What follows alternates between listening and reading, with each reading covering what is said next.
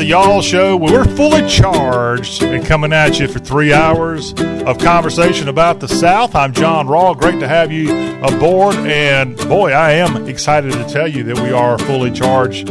If you're an Apple owner like myself, sometimes those darn computers are wonderful, but sometimes they can give you a real fit, especially if you've got a cord that starts acting up. And for the last 2 days, I had to twist that thing just right to get it to charge, and I had just enough juice to get through the Y'all Show because I kind of depend on a computer to do this thing. Sorry, I'm not that good.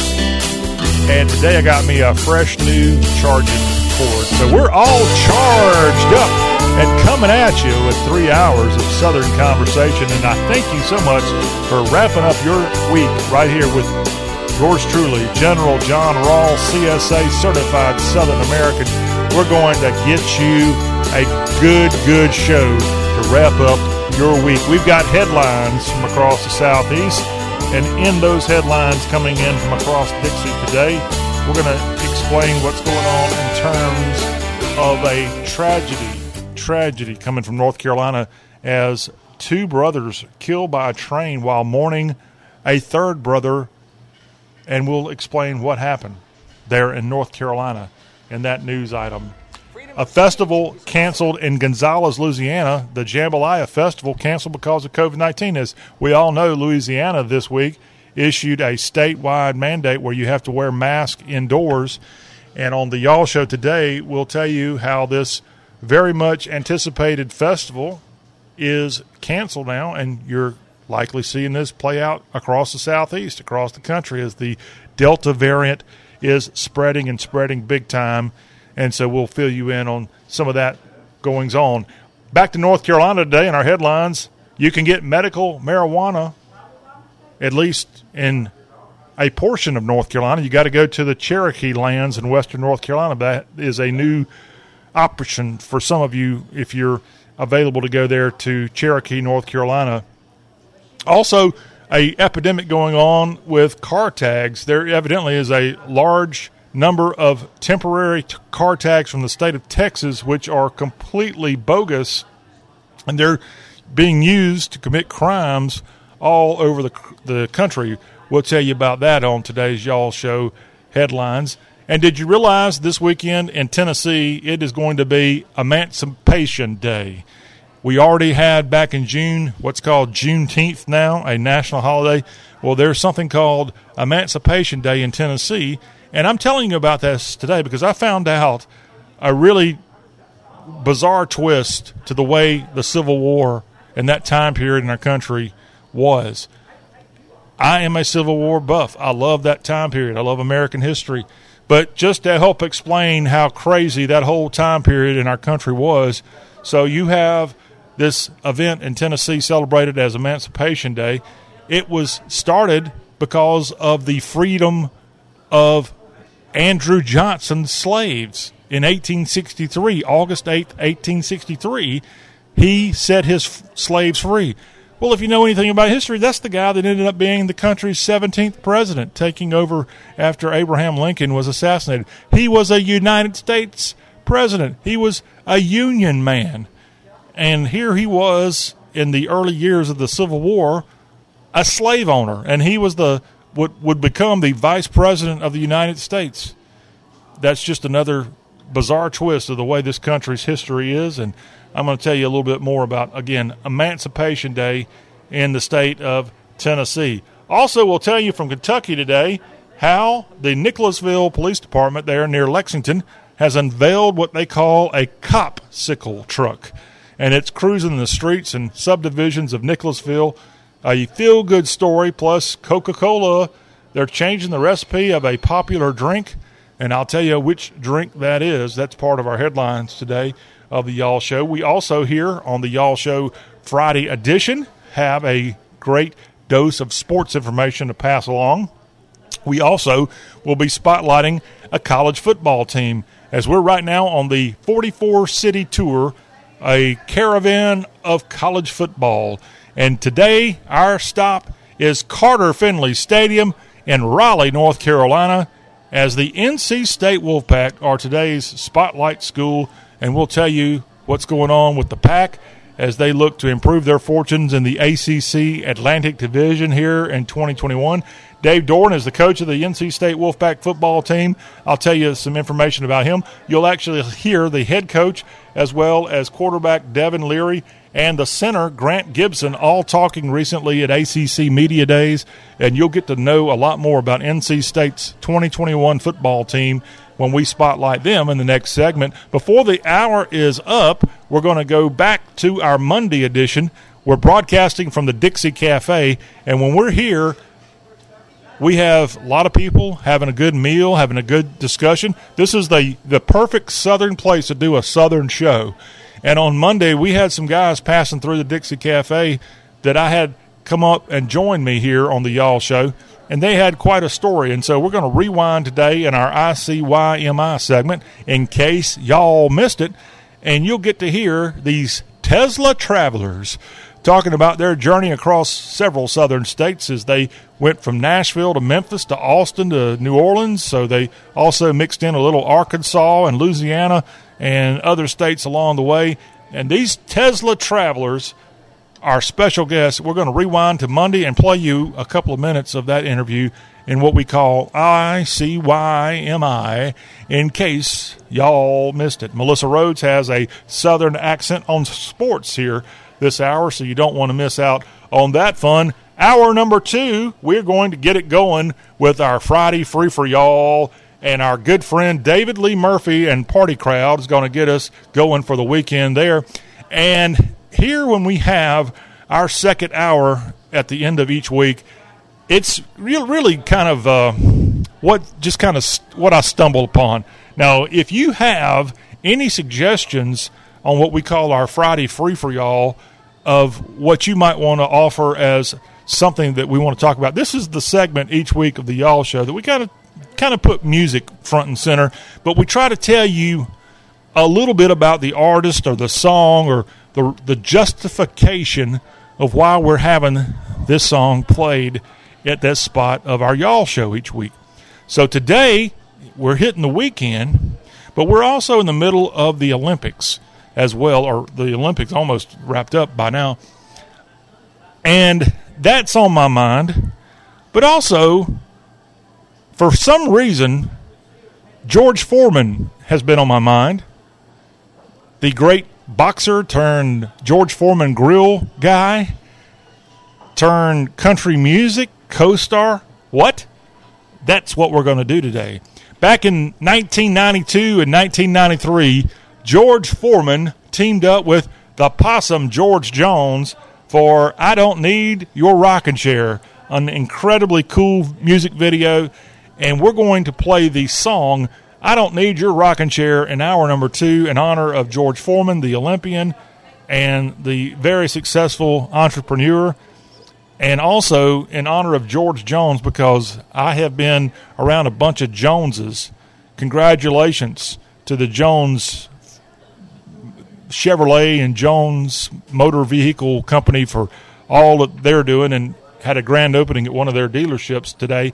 So, and their employees had Jones on their shirts. So I saw that, and I'm like, okay, Lord, you're trying to tell me that I need to be talking about the Joneses. So we're going to be Jonesing it with George and the other George Foreman, in hour number 2 as part of our Friday Free for Y'all. And it's a great song that if you have a person who might be looking toward that rocking chair one day, you can play this song, and it says, I don't need your rocking chair. That's coming up in hour 2. Plus, our buddy Craig Faulkner has his latest fishing forecast. And today we're going to be talking about that summer heat and also coyotes and should we hunt them, and some tricks if you want to get rid of some coyotes, as we got more than our fair share running around the woods of the South. That's coming up hour 2. Also, we've got to look at the brand new movies hitting movie theaters this weekend, and there's a big one that has a Southern connection that we'll be telling you about. All that is coming up hour number 2. Hour 3, more sports updates. We'll tell you more about the tradition and famous alumni of North Carolina State University. The Wolfpack are today's latest stop on our tour across the Southeast, and then we'll get you out of here with a little From Dixie with Love. If you want to connect to us here at the Y'all Show, talk with a Southern accent, it's pretty easy. All you got to do is pick up the phone and text or call 803-816-1170. That is a number available for you 24 hours a day, 7 days a week.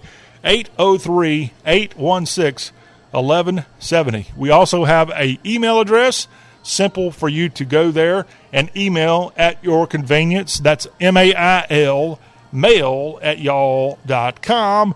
And again, we're powered by the homepage of the South. That is y'all.com. Go there and learn and share and just be entertained by all the fun that the South has to offer. And we've got it right there at the homepage of the South. It's YALL, y'all.com. And don't forget, if you miss any portion of this, the Y'all Show, powered by y'all.com, we're available in podcast form. Pretty easy for you to find us. We're on Apple Podcasts. We're on the TuneIn app, the iHeartRadio app, Apple Podcasts. I may have said that one already. We got so many, it's kind of hard to keep up. We're on Stitcher, and we're also hot and heavy on Spotify. Just go there, search for Y'all Show, and you'll see our beautiful red and white and black logo saying Y'all Show. All you got to do is look for Y'all Show, and we're right there. It's Y'all Talk with a Southern accent. Let's dive into what's going on headlines-wise across the Southeast today.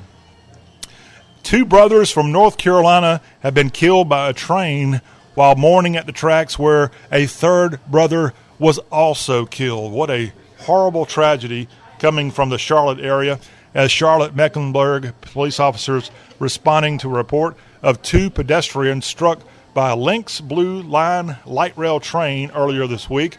Officers found the 2 men, 29-year-old Pablo Us and Jose Us, who was 20 years old, unresponsive near the tracks. Medics pronounced both men dead at the scene.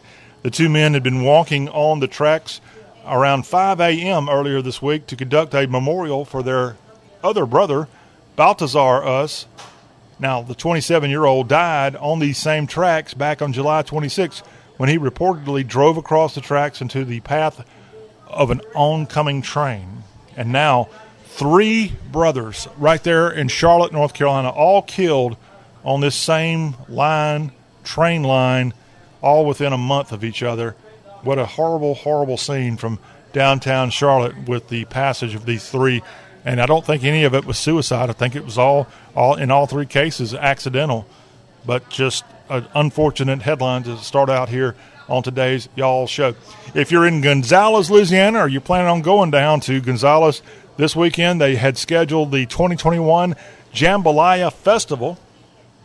Actually, it was not going to be this weekend. It was actually originally scheduled for late August 27th through 29th in Gonzales. But it has now been canceled because of the Delta variant of COVID-19 impacting so many in the Pelican State. The executive committee of the Jambalaya Festival Association put out a statement saying that they are sad to announce the cancellation of the Jambalaya Festival.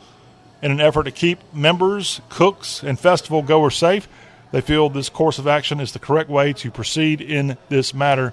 Now, plans are already underway to get the Jambalaya Festival of 2022 up and going, and they're looking at a May 27th through 29th event for 2022. I don't know if they had the Jambalaya Festival in 2020, but unfortunately, this is likely going to be a recurring theme across the Southeast with a cancellation of a summer or in some cases springtime festivals.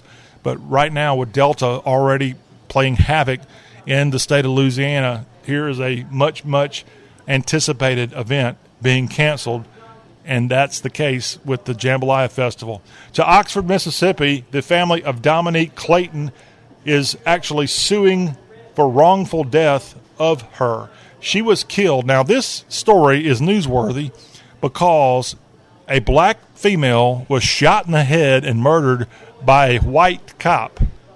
Now, that would normally be nonstop breaking news all over the country news, but that's not quite the case in this case from Oxford, Mississippi. Dominique Clayton was a 32-year-old mother of four who was killed by Oxford police officer Matthew Kinney a couple of years ago. Back in 2019, she was killed in the morning of May 19th, 2019. Now, he reported the officer, a welfare check on Clayton at her home, and in the end, he ended up killing her, shooting her one time in the head with his official Oxford Police Department issued firearm. Her body was later found by her 8-year-old son. Now, the update on this story is this officer definitely killed the woman, but it's not a national Black Lives Matter type event because this white officer actually was a lover of this black woman. And that's what this whole murder was about. It wasn't a officer-involved shooting. It was a lover-involved shooting of a guy who was on duty, went to the house of this woman and killed her. And this is the update here. This officer is in jail, and he has been sentenced already. I think he's serving a very lengthy term in the state of Mississippi.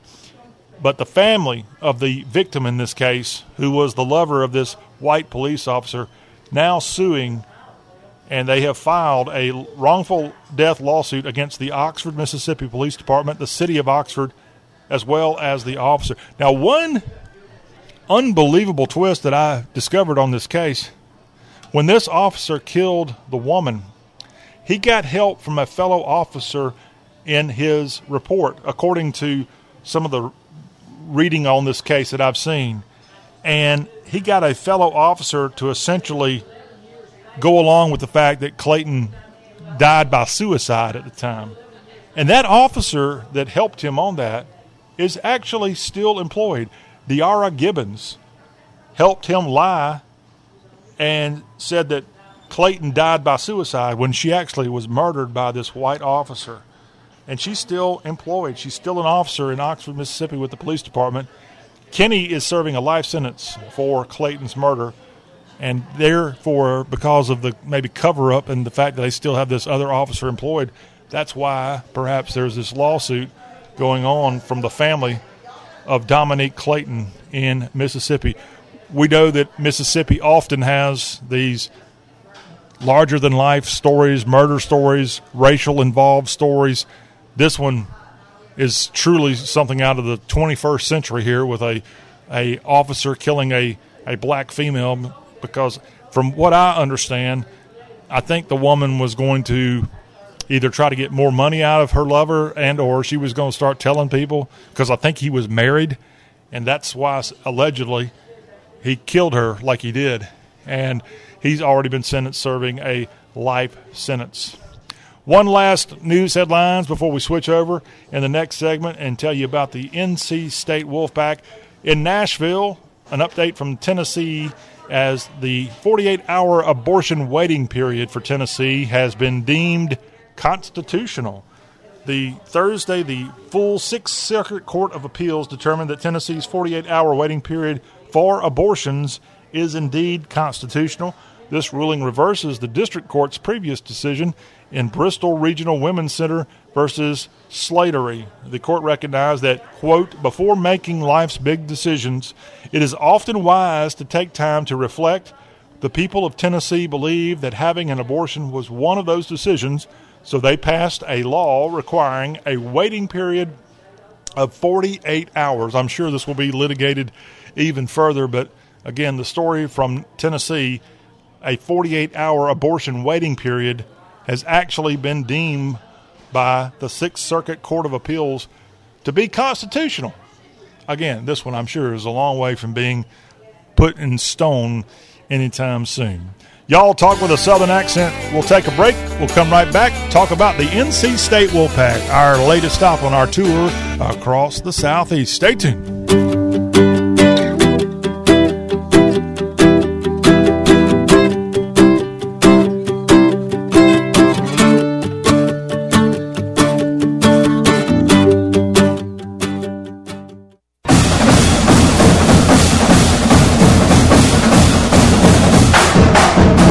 The South and college football have enjoyed a love affair for more than 150 years, and the Y'all Show is getting y'all ready for the biggest year college football's ever had.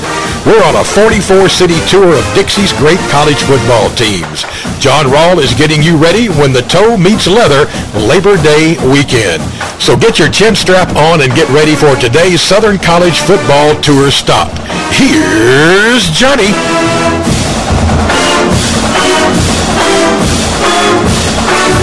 And on our latest stop across the South, we are taking you to the capital city of North Carolina. That's where you'll find the NC State Wolfpack and the Pack out of the ACC Atlantic Division. It's all about the red and white today, y'all.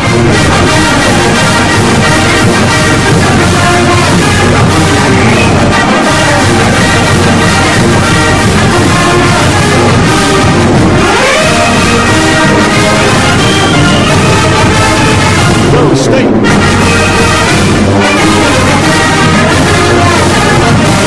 And we're on this tour, and we're almost 75% through this tour across the Southeast. And we're wrapping up this week with Y'all Show. Talking about those canines out of Raleigh. Dave Doeren is the head coach at NC State. He's getting ready for his 9th season. In 2020, the Pack went 8-4. They lost to Cape Coral. Matchup they had there in Jacksonville.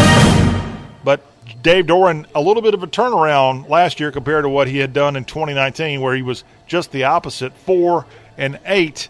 And then in the crazy Corona season that we had, the Pack ended up having that rather impressive regular season. They lost a heartbreaker to Kentucky in that Tax Slayer Gator Bowl. But now the Pack getting ready for, again, Doeren's 9th season. Let's walk through what the NC State Wolfpack football team has approaching them quite soon. Less than a month away on Thursday, September 2nd, from Carter Finley Stadium, the USF Bulls, coached by a former assistant at Clemson, Jeff Scott. He brings his Bulls, the Ravaging Bulls, wind their way from Tampa all the way to Raleigh for the game, that opener September 2nd. A very intriguing game for NC State in Week 2. It's ACC versus SEC as NC State takes on their fellow land-grant institution as they'll be in Stark Vegas. Mississippi State is the opponent when MSU and NCSU get together on September 11th from Davis Wade Stadium in Starkville. Then it's the Dick Sheridan Bowl on September 18th there at Carter Finley Stadium. Dick Sheridan, the coach of the Furman Paladins back in the 1980s, led Furman to a national championship, did such a good job there that he got hired to be the NC State head football coach back around 1986. And it's Furman and NC State. Again, Dick Sheridan, he ought to be quite happy. I think he'll probably be there when the Paladins and the NC State Wolfpack have a battle on September 18th. The Pack have the Clemson Tigers coming into town on September 25th. Then they'll be taking on Louisiana Tech at Carter Finley October 2nd. They'll be on the road at BC October 16th. The Pack have a cross-divisional foe in Miami. That game taking place at Miami Gardens on October 23rd. The Louisville Cardinals will be the homecoming opponent on October 30th at Carter Finley Stadium. Back on the road to Florida as NC State take on their Atlantic Division foe, Florida State, on November 6th. Wake Forest, the Tobacco Road opponent for NC State, they get together in Winston-Salem on November 13th. And then the Pack kind of wind things down in the regular season with a game against Syracuse. That game set for November 20th. And then the last game, another home game at Carter Finley, the hated rival from 20 miles down the road. The North Carolina Tar Heels come in for Senior Day on Friday, the day after Thanksgiving, Friday, November 26th. That's how the season sets up for NC State. One outlet out there that covers NC State football is backingthepack.com. That's an SB Nation site. And they have a very informative article up right now that I was reading before starting this kind of tribute to NC State. and they really break down a lot of the great players who've come through NC State in recent years. Looking at the quarterback position alone, Roman Gabriel. Roman Gabriel was a fantastic quarterback in the early 1960s, and I'm the son of an NC State alumnus. And my dad, who's not necessarily the world's biggest sports fan, talked about Roman Gabriel being an NC State Wolfpack, and he saw him play when he was a student at State back in the early 60s. Gabriel went on to be a very successful quarterback for the Los Angeles Rams, and I think maybe one of only a handful of American Indian quarterbacks, Roman Gabriel.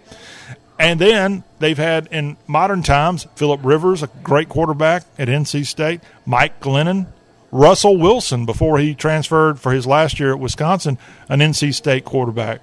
So just a long, long list of fantastic quarterbacks coming out of NC State. And I think Jacoby Brissett also is a guy that I better throw in there as a great NC State quarterback of yesteryear.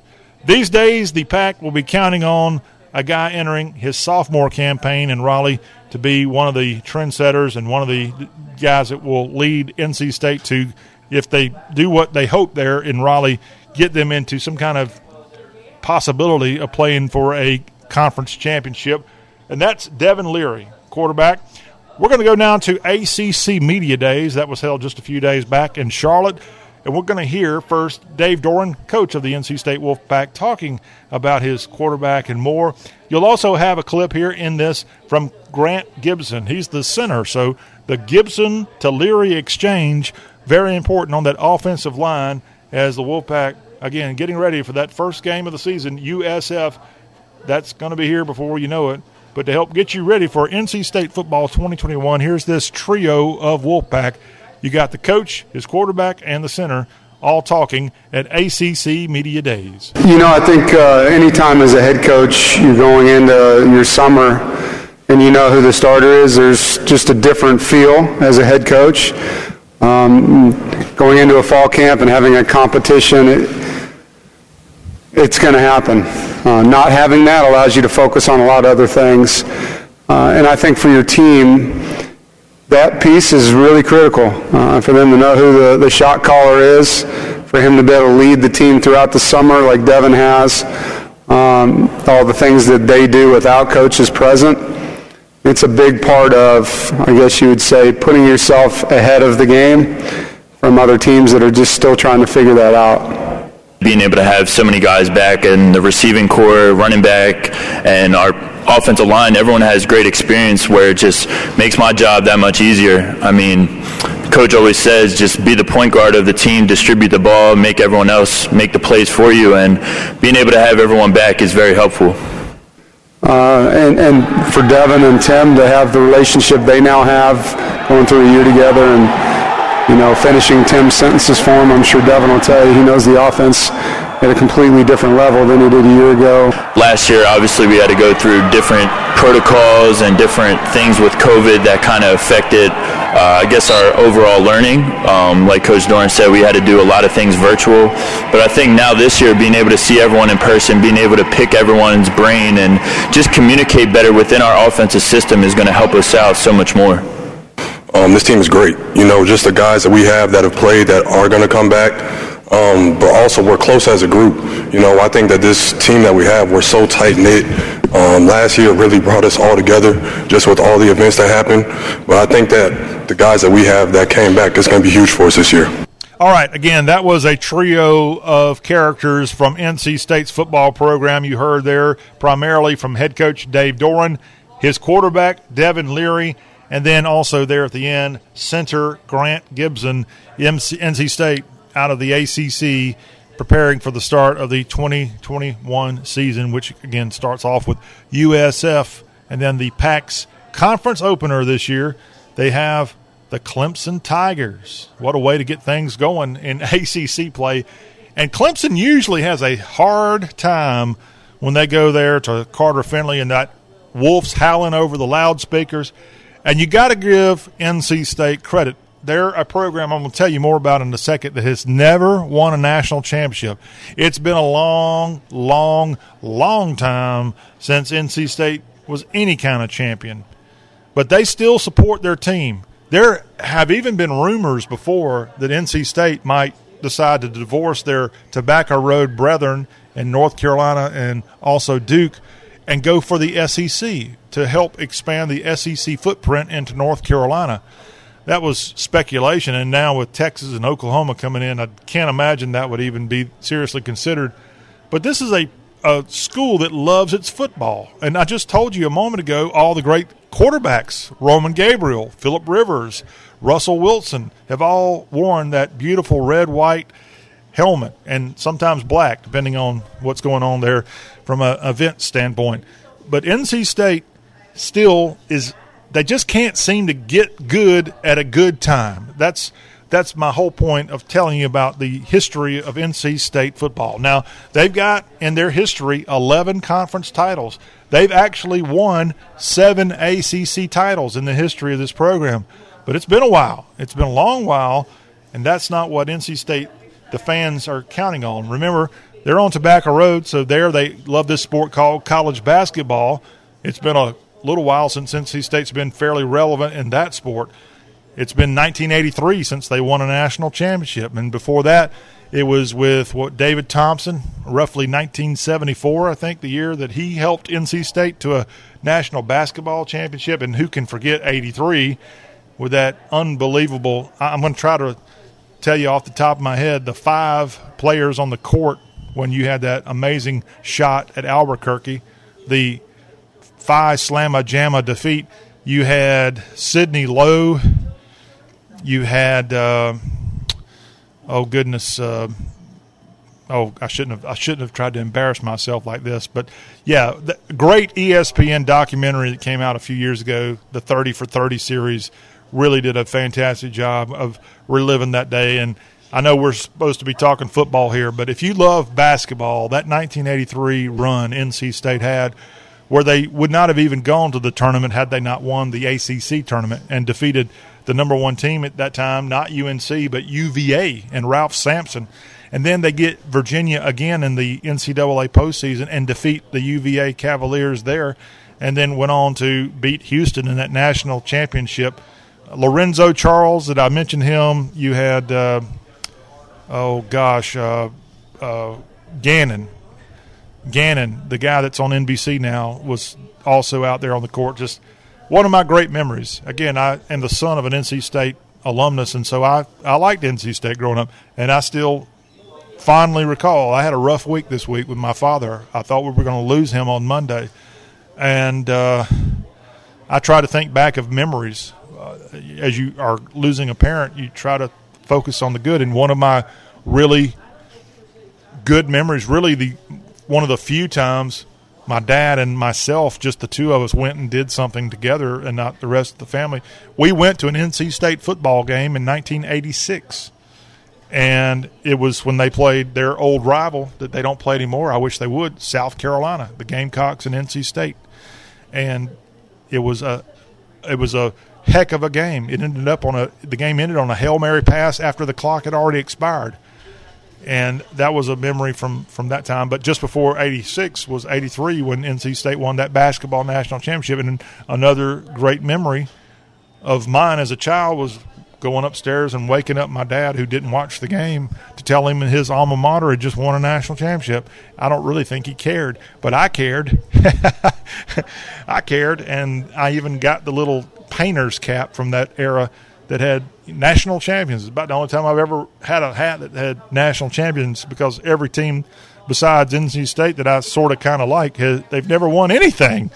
I don't know. I chose the wrong teams when it came to sports. Even my professional sports teams, I think I can count up maybe 1 or 2 titles in the history of all of my different sports teams. So, yeah, you're not going to hear me boasting here personally about the championship success of my own teams. But today, it's all about NC State, so bear with me. By the way, an update on my dad. He seems to continue to improve, so go Wolfpack. My dad was, again, I got the call Monday, if you didn't hear me, earlier in the week, that my dad was going fast. I had just been with him for a week, so I wasn't going to immediately get in the car and go down there and say goodbye, because it's over a 10-hour drive. And my mother said, no, you had a good couple of days with him. It'll be okay. And I wake up I didn't wake up. I stayed up all night Monday thinking I was going to get that call that we all dread getting one day as a child about your parents. And my mother calls Tuesday to say he's improved, and he's continued to improve. So perhaps the old Wolfpack is going to come back with a fierce bite of his own going forward. And that's a very happy thing for yours truly. But NC State, the NC State Wolfpack, again, a program that has had moments of brilliance. But it's been since the 1970s when they won a conference title. Bo Ryan led them to a championship in 1979, and before that it was a guy named Lou Holtz and his 1973 Wolfpack, which went 9-3. NC State has had, as far as their final poll rankings, they have never finished in the top 10 in college football. Got close back in 74. They were number 11 in the final rankings, but never in the final AP poll had they finished in the top 10. And they really like football at NC State. And therefore, as we get ready for 2021, and Dave Doeren, again entering his 9th season, the former Drake University student who played for Drake as a tight end and had gone on and been a coach for many, many years as an assistant at places like Montana, at Kansas, Wisconsin. He was the head coach at Northern Illinois before NC State brought him into the ACC. Dave Doeren needs to get this year, kind of needs to be the do-or-die year, in my opinion, if he's going to be able to prove how good of a coach. He's making well over $3 million a year leading NC State's football program, and they have the support. They have Clemson perhaps may not be as powerful this year as they've been in recent years. They're in the same division. I know Florida State's been down. Wake Forest has been really down. You look at Syracuse out of that same Atlantic division. I can't imagine Syracuse is better than NC State here in 2021. And as Doeren said in the clip we just heard a few minutes ago about his quarterback, a guy coming in with experience, there's no competition with Devin Leary. They know he's going to be the guy they're counting on for this 2021 season. And let's be honest, the season, the way it's set up, I don't think it's all that difficult outside of conference play as they start off again with USF. USF is not necessarily a gang, amazing group of football players at this point. Still a rebuild there with Coach Scott. Mississippi State, Mike Leach, I know this is going to be a tough ask to go on the road and win at an SEC stadium, but Mike Leach's program last year I didn't think was all that impressive. They got an FCS team in Furman. Furman, and I follow Furman fairly closely. Furman is not the Furman of Dick Sheridan's era of 1985. Furman, I think, was a losing football team the last time they got together and had a season. They got Clemson, I know that. They got Louisiana Tech. That should be a winnable game. I think NC State, if they don't have a winning season, something's really wrong. And if they don't have a very good season, in my opinion, something's going to change in Raleigh, North Carolina, again, with Doeren having all of these years as a coach in ACC play. And I think that if you're a Wolfpack fan, you might want to go ahead and book your trip to Vegas and put in a few pesos on this team for this forthcoming season, because it looks like they could be a real contender in ACC play. And here at the Y'all Show, we'll be with you throughout the season and walk you through each week's action and tell you if quarterbacks like the Sicklerville, New Jersey native Devin Leary, now the redshirt sophomore behind center, number 13, is he going to be the savior, or is it going to be other playmakers on the coach's team that's going to have to come step up for the Wolfpack and lead them to greatness? Part of the fun, part of the tradition, part of the excitement of college football. We'll talk in Hour 3. We'll get back together and continue to discuss NC State. In Hour 3, though, of today's Y'all Show, it'll be more about the university itself. We'll tell you about some of the great famous alumni from business leaders and government politicians, and some of the great athletes have come out of NC State in all forms of athletic competition. They also are the alma mater of Zach Galifianakis, for goodness sakes. So what a variety. And also the alma mater of Lara Trump, the daughter-in-law of Donald Trump. So, yeah, they got a little bit of everything coming out of Carter Finley Stadium in Raleigh, North Carolina. Again, that comes your way in Hour 3, the traditions and more of NC State. When the Y'all Show returns after this quick timeout, we're going to have a rewind back to our Monday show. It's ICYMI, in case y'all missed it. And we'll be discussing a couple of guys who walked into the Dixie Cafe while charging their Tesla. I found out they're on a tour across the South, and I just had to talk to them. So you're going to enjoy hearing from Taylor and Cameron, our Tesla travelers. That's coming up after this break. Go Wolfpack.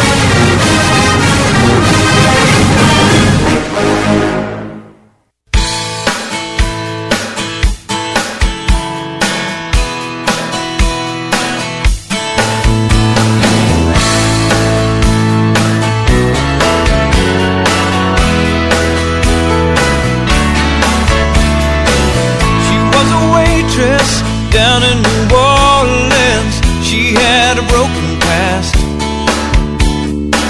He worked the old rigs or in Corpus, out on a weekend pass.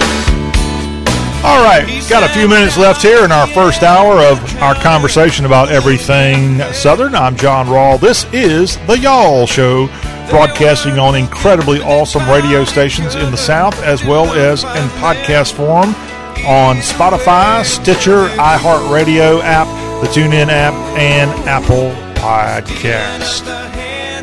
Each week here on the show, we take time to rewind to an earlier show, and we're going to go back to Monday as we're here at the Y'all Show broadcasting from the Dixie Cafe. And we had some fellow travelers stumble in on Monday while charging their Tesla outside the Dixie Cafe. And I actually struck up a conversation. Pretty Southern of me, don't you think? And here on the Y'all Show, we're going to rewind back to some of that interview from Monday. This is only a portion. If you want to hear it in its entirety, you got to go to those podcast options I just told you about, including Spotify, and listen for the Y'all Show. Look for the Y'all Show and listen to it from Monday. But right now, from Monday, these two travelers, Taylor and Cameron, I had a chance to talk to him. It turns out Taylor is a television producer for the website Cheddar.com, and he's based in New York, the one in New York City, that is. And so what a great little discovery and completely unplanned. Let's go back here and listen to these guys who are on a southern voyage going all over the South with food and music on their mind, and enjoy this conversation. It's ICYMI, in case y'all missed it again from the Monday Y'all Show. I'm newly single, so it's kind of one of those blowout trips where we want to just go out. What do you mean by that? That means that I've reclaimed my freedom.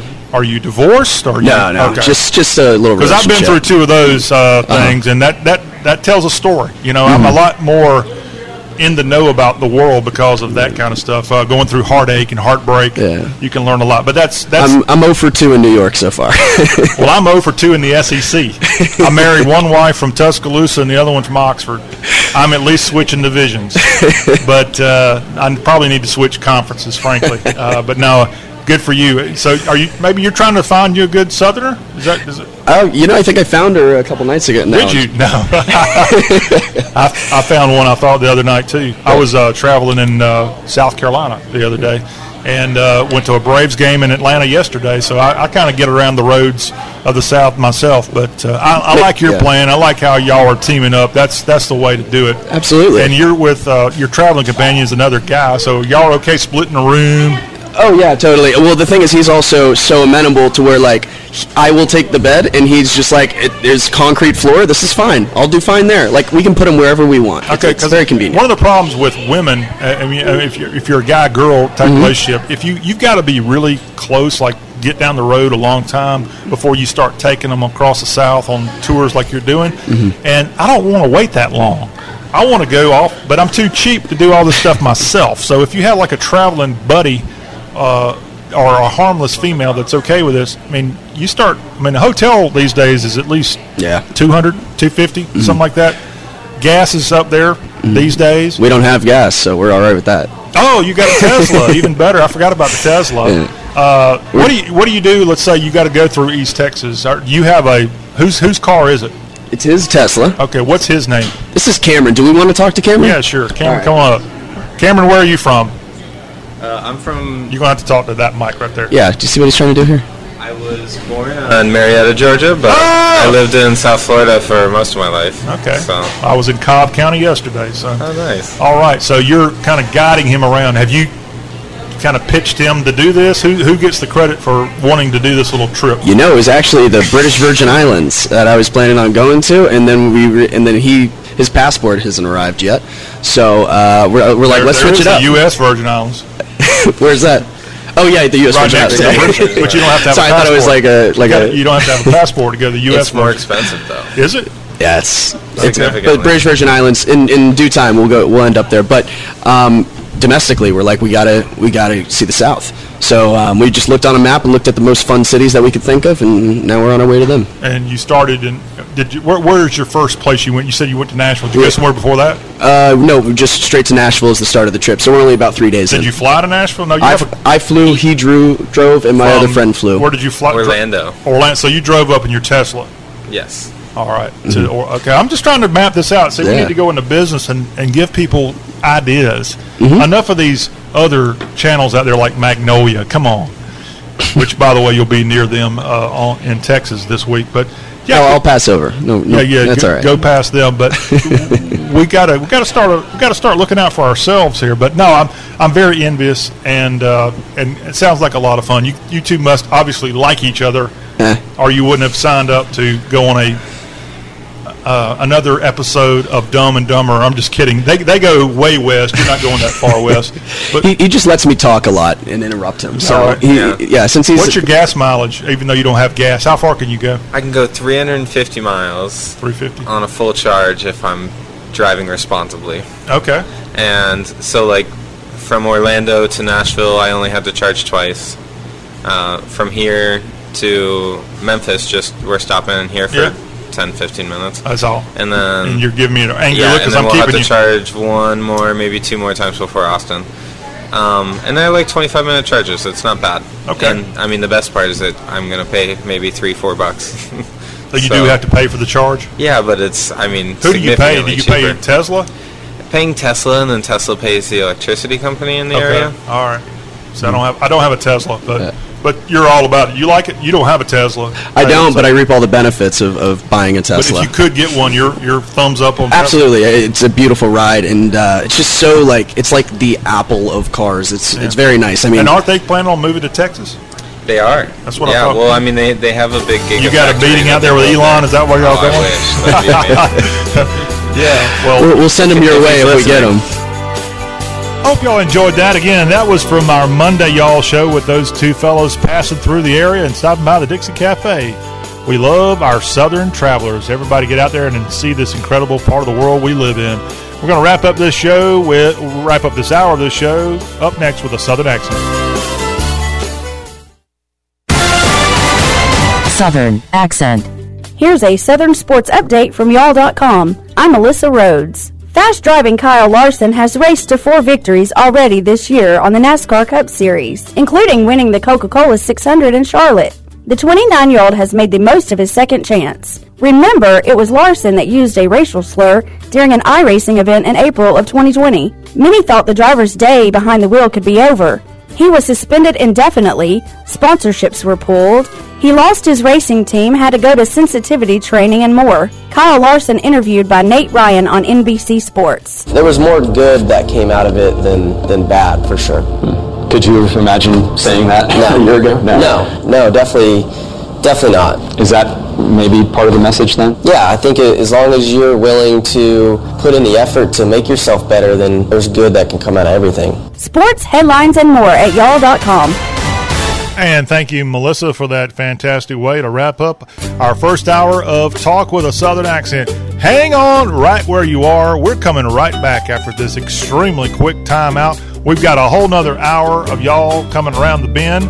We're going to have our Friday Free for Y'all, some good music, including some George Jones, I Don't Need Your Rocking Chair. That's up, plus Craig Faulkner is going to be filing his latest fishing forecast hour number 2. That plus a look at the new movies hitting theaters this weekend. That's right here on Y'all Talk with a Southern Accent. Again, coming right back.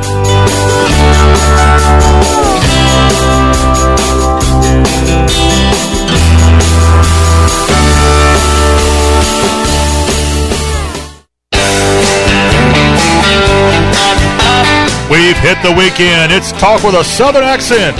And it's time here on Y'all to get in your weekend mode thanks to Party Crowd and David Lee Murphy. Get ready to sing along in a second.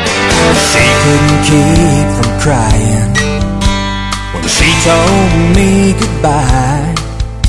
But I knew the Lord, it was breaking her heart, that she was breaking mine. So for the sake of her feelings and the sake of my pride, I told her not to worry about me. So I'm sitting here soaking up the neon lights, misery, looking for some company. And tonight I'm looking for a party crowd, slamming her back and laughing out loud. With the smoke so thick, the blues can't hang around. With the jukebox jumping like it just don't care. If they're dancing over here or fighting over there, I'm making the rounds, looking for a party crowd. It'll dawn on me tomorrow, wherever I wake up, I'll look back and try to recall just where the heck's my truck. So take my keys and lock them up tight, and let the good times flow. And I worry about tomorrow when it comes to light. The night's still young, and I'm on the road tonight. I'm looking for a party crowd, slamming them back and laughing out loud. With the smoke so thick, the blues can't hang around.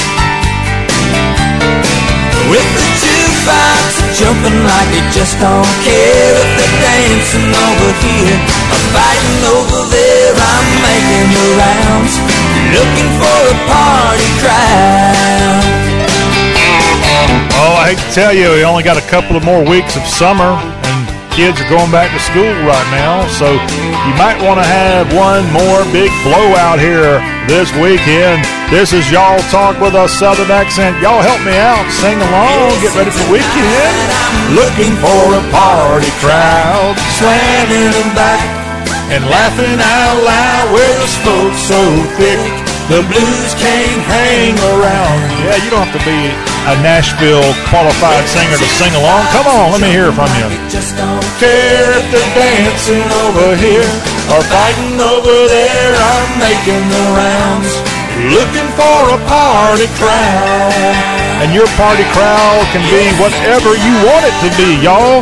Roll that window down, let that summertime breeze flow. Where the smoke's so thick, the blues can't hang around. We're so glad you're hanging around. Talk with a Southern Accent with that big 1990s monster smash from David Lee Murphy.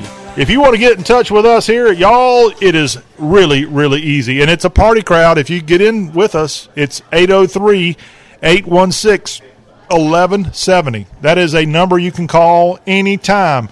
It doesn't matter if you're listening to us right now on an incredibly awesome radio station, or if you're listening to us on one of those great podcast options like Spotify or iHeartRadio.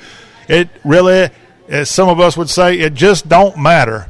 We just want to hear from you, and we want you to maybe send us some. We got to live vicariously. We got to see what you're planning to do with your party crowd weekend. So let us see it. 803-816-1170. Right now, as we start off this second hour of our Y'all Show, as I mentioned earlier, a lot of times when we get to the spot of our Friday show, I kind of let it just kind of come to me. I'm all about preparation, but sometimes, at least from a musical standpoint, you just kind of have to go with the flow. And maybe the Bellamy Brothers helped me get to that point in life. But at this point, as we turn our attention to the weekend, I have been kind of I guess the good Lord's hinted at me what we should be talking about here at our special little time wrapping up this is the second hour of our final show of the week. I've had a rough week. As I've told you, I don't mean to belabor it. I've had a pretty rough week earlier in the week, and it has amazingly turned around. And it's all because of my father being extremely ill, and I was told that he wasn't going to make it, but he's actually hanging in there right now, thank goodness. We've all had moments like that in our life. So my father and I had a song that he wanted me. I play guitar, but I'm not all that good. But one song that I learned back in 1993, my dad loved for me to play. And I should change that and say my dad loves for me to play, since he's still with us, thank goodness. But it's a song called I Don't Need Your Rocking Chair. And he loved it because I played it for him. I loved it because it's a great song. But one of the reasons it's such a great song is it's a fun song. George the Possum Jones, put this thing out on MCA Records back in the 1990s. And if you ever saw the music video, it had a cast of country music greats in there. Garth, Alan Jackson, Reba's in there, I think. A whole bunch of them. The late great Joe Diffie, I know, was in this song. Clint Black was in there. But the music video primarily didn't feature all these great country music stars with George Jones. It actually had the other George with George Jones. George Foreman. George Foreman starred in that music video for I Don't Need Your Rocking Chair. And George Foreman and George Jones have a lot in common. They're both Texas boys. Did y'all realize the 72-year-old boxing great is a Marshall, Texas native? And one reason I'm playing this song today is George Foreman is an Olympic gold medal winner. He won the heavyweight title at the 1968 Mexico City Olympics. George Foreman's gone on to have an incredible post-sports life. A lot of people know him from the Foreman Grill. You might even own one. I bought one when they first came out. I don't have it anymore. I kind of wish I did. But those things work pretty good. George, way to go. By George, you're a pretty good spokesperson there, the George Foreman Grill. But together, George Jones and George Foreman put out this music video for George's song, I Don't Need Your Rocking Chair. We're going to play it. I also was inspired by just the Jones name. I was at a brand new unveiling today of a Jones Chevrolet, and I thought, okay, I get it. I'm destined to play I Don't Need Your Rocking Chair, and that's exactly what we're going to do. And frankly, for all of us who might be a little bit past 25% of our life lived, this one's a good song because, frankly, we don't need your rocking chair. We got a lot of life left, and we're going to get out here and kick butt and take names with the remainder of the good years that we have left in us. And that's why today, this song, written by Billy Yates, Frank Dykes, and Kerry Kurt Phillips, a great trio of Nashville songwriters, from the 1992 album George Jones had out called Walls Can Fall on MCA Nashville. We're going to do this song. It was the 1993 Country Music Association Award for Vocal Event of the Year. I don't know why. It only got to number 34 on the Hot Country Song Chart for Billboard, but it had all these great country singers. It's a fun song, and we're proud to play it for you on today's Y'all Show. Take it away, George Foreman and George the Possum Jones. I Don't Need Your Rocking Chair.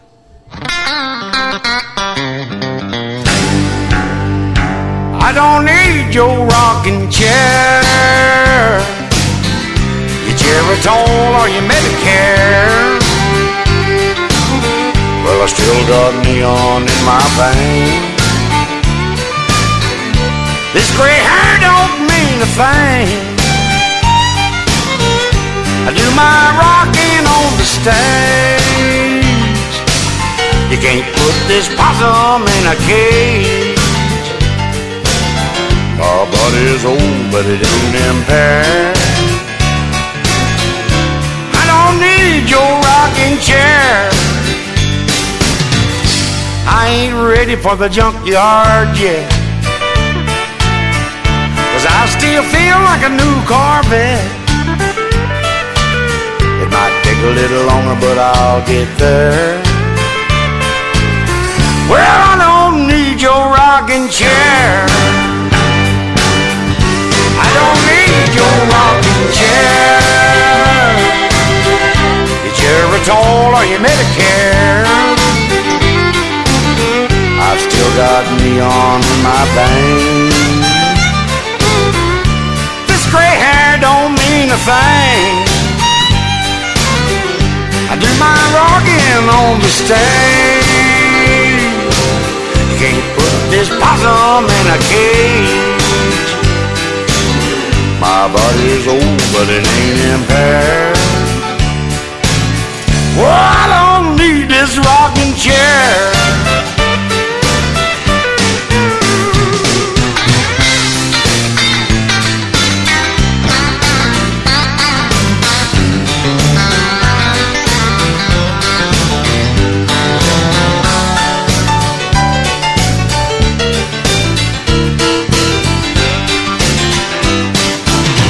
Retirement don't fit in my plan. You can keep your seat, I'm gonna stand. An Eskimo needs a Frigidaire, like I need your rocking chair.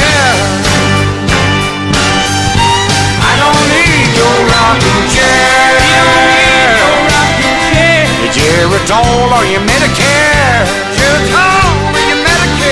I've still got neon in my veins. Still got neon in your veins. This gray hair don't mean a thing. This gray hair don't mean a thing. I do my rocking on the stage. You can't put this possum in a cage. Put this possum in a cage. Yeah, my body's old, but it ain't impaired. Well, you know it ain't impaired. Well, I don't need your rocking chair. You don't need no rocking chair. My body's old, but it ain't impaired. Yeah, we all know you ain't impaired. I don't need your rocking chair. Oh, man, I don't need your rocking chair from George the Possum Jones. They call him No-Show Jones. And that was a song that, unfortunately, wasn't a number one song, wasn't even close to being number one back in the 1990s when it came out. But what a great song with George Jones, who we lost back in 2013, the country music superstar. And the music video, as we told you, featured George Jones and George Foreman together, the boxer and the guy that really had one heck of a career on stage singing, George Jones. Foreman and Jones, man, what could have been? What could have been if they'd have just kept on putting out great songs like that one right there. The Y'all Show is going to be putting out a great fishing forecast. When we come back, Craig Faulkner is going to get you ready for the lakes of the South and the hunting grounds of the South. That's up next as we're going to discuss this summer heat and also hunting coyotes. Is that allowed, or how do you do it? Craig's going to tell us when the Y'all Show continues after this break.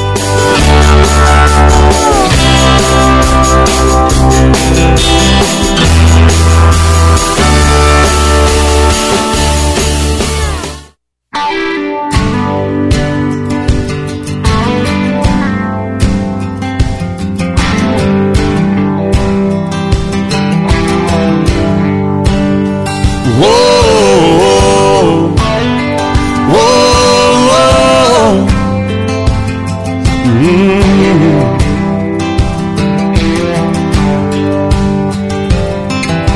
If I can make a living from walking in the woods, you can bet I'd be sitting pretty good high on a hill, looking at a field downwind. If I can make a nickel off of turning in bass, never worry about the price of gas, I'll be wheeling and dealing and sitting there reeling them in. Hunting, fishing, loving every day, that's the prayer that a country boy prays. Thank God he made me this way, hunting and fishing and loving every day. And we are back on Talk with a Southern Accent, getting you ready for the weekend.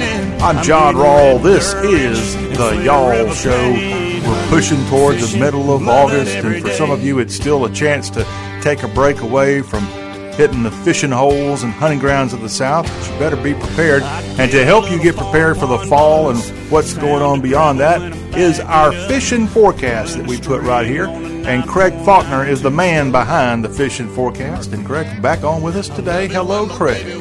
How are you today, John? I am doing great. And you must be, is this kind of a vacation for people like you right now? As far as a fishing vacation, I'm abstaining from fishing right now. I will tell you this, though. I've heard some big catfish being caught out of the Tennessee River here recently and other locations, too. I'm just not a big fan of catfishing myself. But anyway, a lot of people are. And if I were going to go after some fish right now, it's probably be best chances would be catfish. Or if I was going to go fishing, best chances would be some moving water, hopefully a river system. Right. Because these lakes and that don't have current in them, and in ponds also, the dissolved oxygen in the water is really depleted this time of year, and especially in these calm summer, hot, still days, there's the fish just get so lethargic because the oxygen's down in the water. And so, like I said, unless you've got a stream or a creek or a river system water moving, or get below a dam. That's one thing I'd suggest this time of year is fishing below a dam when they're generating, because that really adds a lot of oxygen to the water, and a lot of bait fish will be up there and game fish will be feeding. But anyway, those are my suggestions right now if you are going to go fishing. Well, you were talking about those big, gigantic catfish that we've all seen pictures. Maybe some of you out there have actually reeled one of those things in before. The South and its big rivers have a lot of these massive catfish out there available to catch if you have the courage to reel one up. Are those the kind of fish you want to eat? No. I wouldn't eat a catfish if it was any bigger than probably 6 or 7 pounds. And really like them smaller than that. I'd really have like what we used to call fiddlers, because they're smaller catfish right there around a pound and a half or so. But now those big catfish, they're not good to eat. They gain a lot of fat the older they get, so the flesh is real fatty. I see. And no, they're not good to eat. People just catch them for sport. Most of the really big ones are normally blue cats. Blue cats get the biggest. Now, I've heard of people eating flatheads that get pretty big, but I've always been a fan of channel catfish if I was going to eat fish. Craig, since you and I last got together, I have been inspired by you. How does that make you feel? I'm glad I reached somebody. I have actually casted a fishing line out into a pond since you and I were last together. I have a young nephew who's obsessed with fishing right now, and so I was with him, and I had no idea that Zebco and the old push-button reel is kind of like old school, and nobody uses those, and I had to get used to, because it's been some 20, 30 years since I went fishing I mean, seriously, it's probably been that long. And I had no idea about the way these reels are, if that's even what they're called. So tell people, if they haven't been fishing lately, what's the norm for a fishing rod? Well, the old reels you're talking about are called close-faced. In other words, they've got a complete cover on them. And the push-button close-face reels are see how I started my kids off and my grandkids off, because they're pretty easy to function, and there's not much room for error and line entanglement. Moving forward from those, I graduated to, it's called an open face spinning reel. It's got a bail on it that you flip. You hold the line with your index finger, throw it and release the line with your index finger. And the other type reel would be a open-faced bait casting reel. And you have to put your thumb on it. It's got like a bar that goes across. And you have to, when you cast it, you got to use the tension and release tension with your thumb to let the line go out. That's what we had. Okay. What is that called? That's an open face bait casting reel. An open case bait. Open face bait casting reel. Correct. Didn't learn that one growing up. All right. And the advantage of those things, and let me tell you the advantage, since you probably know this, but just in case you did, those things go a lot further. Oh, certainly. Than your old Zebco. Yeah, and, casting, it's a lot of it's got to do with the line, too. You got to have fresh line on there, and you don't want it too heavy. You don't want it too light. It just depends on what you're fishing for. When I'm trout fishing and crappie fishing, I fish a lot with 4-pound test, which is really light, and so you can throw a light lure for a good little piece. And sometimes I'll move up to 6-pound, but if I'm bass fishing, I'm generally 10 to 12-pound test. And if I'm rock fishing, probably about 20-pound test.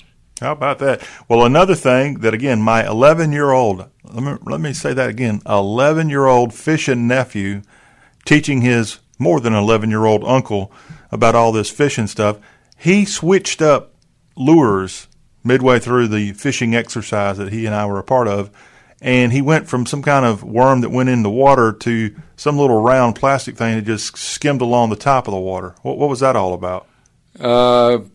Round plastic thing that skimmed along the top. Like it didn't go down in the water whenever... It was a topwater bait. It was floating. Yeah, there you go. Yeah, it's just a topwater bait. Well, what's the purpose of that? Well, a lot of times fish will feed on top of the water, depending on, whether there's been a bug hatch or time of day. A lot of bugs floating on the water, and those bugs attract minnows, and those minnows attract game fish. So some top water action will draw some attention certain times of the day, and particularly early in the morning, late in the evening. And some of them are noise makers. Some of them... This one was making some noise. Yeah. And you got Zara spooks that go side to side. What? It's called a Zara spook, and it goes side to side in the water, twitching, and it stops. And then you've got popping baits. Old hula popper goes way back, makes a gloop, gloop, gloop. And you like it, gloop? I do. I mean, who knew that Craig Faulkner was a man of many talents? I'm already giving you the title of casting director. Yeah, I got you. Because you know about casting. And then you got what's called a buzz bait, which rides on top of the water that you retrieve real fast. It's got blades on top. It looks like a spinner bait, but it's made to ride on top of the water, and it's the noise action that attracts the fish. I mean, it sounds like you're probably going for a specific kind of fish. That's a bass bait, yeah. Okay. Those are all pretty much for bass. Now, you can catch rockfish and hybrids on those same fish, on the same lures below dams. When those striped bass, man, when they start popping the top of water, it's exciting. And catch them on top water is really exciting.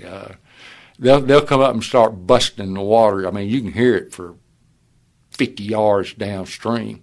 When they start popping, boy, it's electric. You get in there, and bass will do the same thing when they're schooling. It's really exciting when you run into that with topwater bite.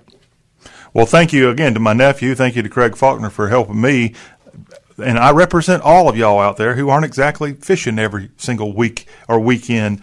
And this is all new to me. Who knew that it was this advanced? Here on the Y'all Show, when we talk to Craig, we're not just talking fishing. We're talking about the outdoors of the Southeast. And you mentioned recently about food plots, preparation for that. Yeah, my brother and I have been spraying some CRP fields the last 2 weeks, and I'm getting ready to go out there and lime them, and then I'm coming back with some clover for my deer fields. And what is a CRP field? Conservation Restoration Program. Okay, just throwing that out there. And so do you get, like, help when you have these CRP fields? Well, actually, I'm not getting paid on this field, but it is a CRP field. Well, now, we got certain properties that are designated CRP, and you generally have to keep them in that program for 10 years without doing anything. and it's all for erosion and soil buildup. Yeah. So you're the modern day kudzu. I guess kudzu was a bad idea, and they're going with this idea for erosion. Right. All right. Well, that's good there to know. Let me ask you a crazy question. So I got out of my car the other day, and I had the most awful smell that I had to smell, the smell of death. And I had that smell, and I can't get rid of it. And the last time I had that smell, Craig, was about 5 years ago when my next-door neighbor intentionally had something in the back of his truck. He was a big outdoorsman, and he intentionally had some kind of dead animal smell or something going on that he was going to use to, I guess, use it for bait of some type.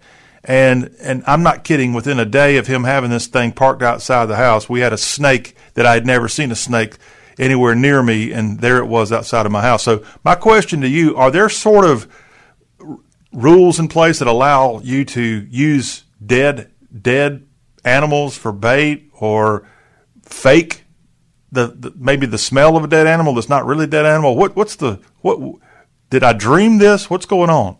You kind of got me on that one, John. I don't know why somebody want to drive around with a stinking dead animal in their vehicle. Well, I don't think it really. I don't think I don't know a lot about it, but as far as you know, in terms of game hunting, are there not any kind of game you can go out and attract with carcass smell? Coyotes. Okay, maybe that's what it was. And that's a possibility there, because you can hunt coyotes year round. And you can do it with the smell of a dead animal? Yeah, I mean, that's what they thrive off of. I don't think anybody would want to go out and shoot buzzards, but you draw some of them, too. Well, we need some of them eliminated. Well, I guess they do have a purpose. Coyotes don't really have a purpose, do they? To eat wild game. I see. The game that you're trying to kill yourself? And you're trying to conserve. Yeah. Yeah. I swore, tell me about this. I was driving not too far from where you and I are sitting, and I could have sworn what I saw the other night was not a coyote. It looked more like a gray wolf. Have you heard of any kind of wolves in the Mid-South? Land Between the Lakes, which is right on the Tennessee-Kentucky border. Mm-hmm. It's a big place. For wolves? They've actually restocked the red wolf. Okay. It's LBL. And they've also stocked... Oh, Land Between the Lakes. Yeah. Okay. And they've also restocked elk at LBL. And you actually have a elk hunt here in Tennessee every year, but it's very limited. I mean, I don't think like 4 or 5 people are drawn for it each year. The TWRA actually has a bidding service for bidding on an elk hunt. They're publicizing it right now. If you go to the TWRA website, of course, you can be from anywhere in the South and still register for that hunt. But, they've got red wolves there, but no, not any red wolves in this area right here. This one looked more gray to me. Yeah. And I could have sworn. I'm sorry. I could have sworn it had more wolf-like features than a coyote feature. Yeah, and coyotes will be different colored. They're not all just, the same color. And there's another critter, I call it, a critter, is a mix between a dog and a coyote. It's called a coy dog. And that's pretty rare, but they do exist. And there's wild dogs that look similar to coyotes, too. A lot of wild dogs in the area I live in. People come out there and release pets that are unwanted, and from time to time, not as bad as it used to be, but and they'll run in packs sometimes, those dogs will. Man, scary. And are you allowed to kill them? I guess so. Okay. Because I know as a youngster we had a couple of wild dogs kill our hogs, and boy, yeah, that was not a good day. I can understand that. That was not a good day, especially when those hogs were my pet. Oh. They weren't out there like being raised for some kind of production. It was just kind of a pet, and wild dogs got the best of them. Craig, anything else today while we have you? Like I said earlier, if you're close to a river system or a creek, if you're hitting water to go fishing, find some moving water. It's going to be another month before I probably venture out into the water. But good time for food plots, too. Yes, sir. Craig Faulkner and his fishing forecast here on the Y'all Show. Always good to catch up with you, and best of luck whatever you're doing this weekend, since you're not going to be hunting and fishing. Back at you, John. All right. More of the Y'all Show talk with a Southern accent is coming right up.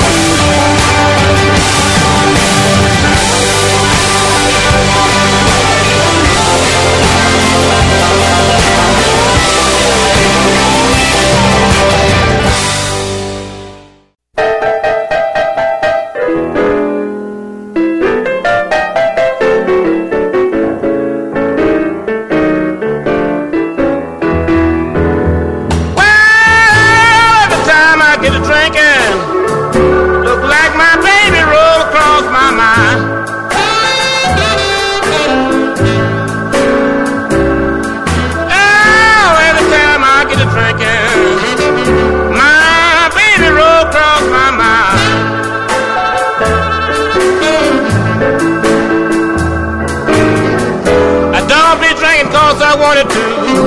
Boys, I'm drinking to ease my evil mind. We're back on Y'all Talk with a Southern accent. If you want to get involved, our number to text is 803-816-1170. 803-816-1170. Jumping back into the headlines across the southeast today. This from Pigeon Forge in Tennessee.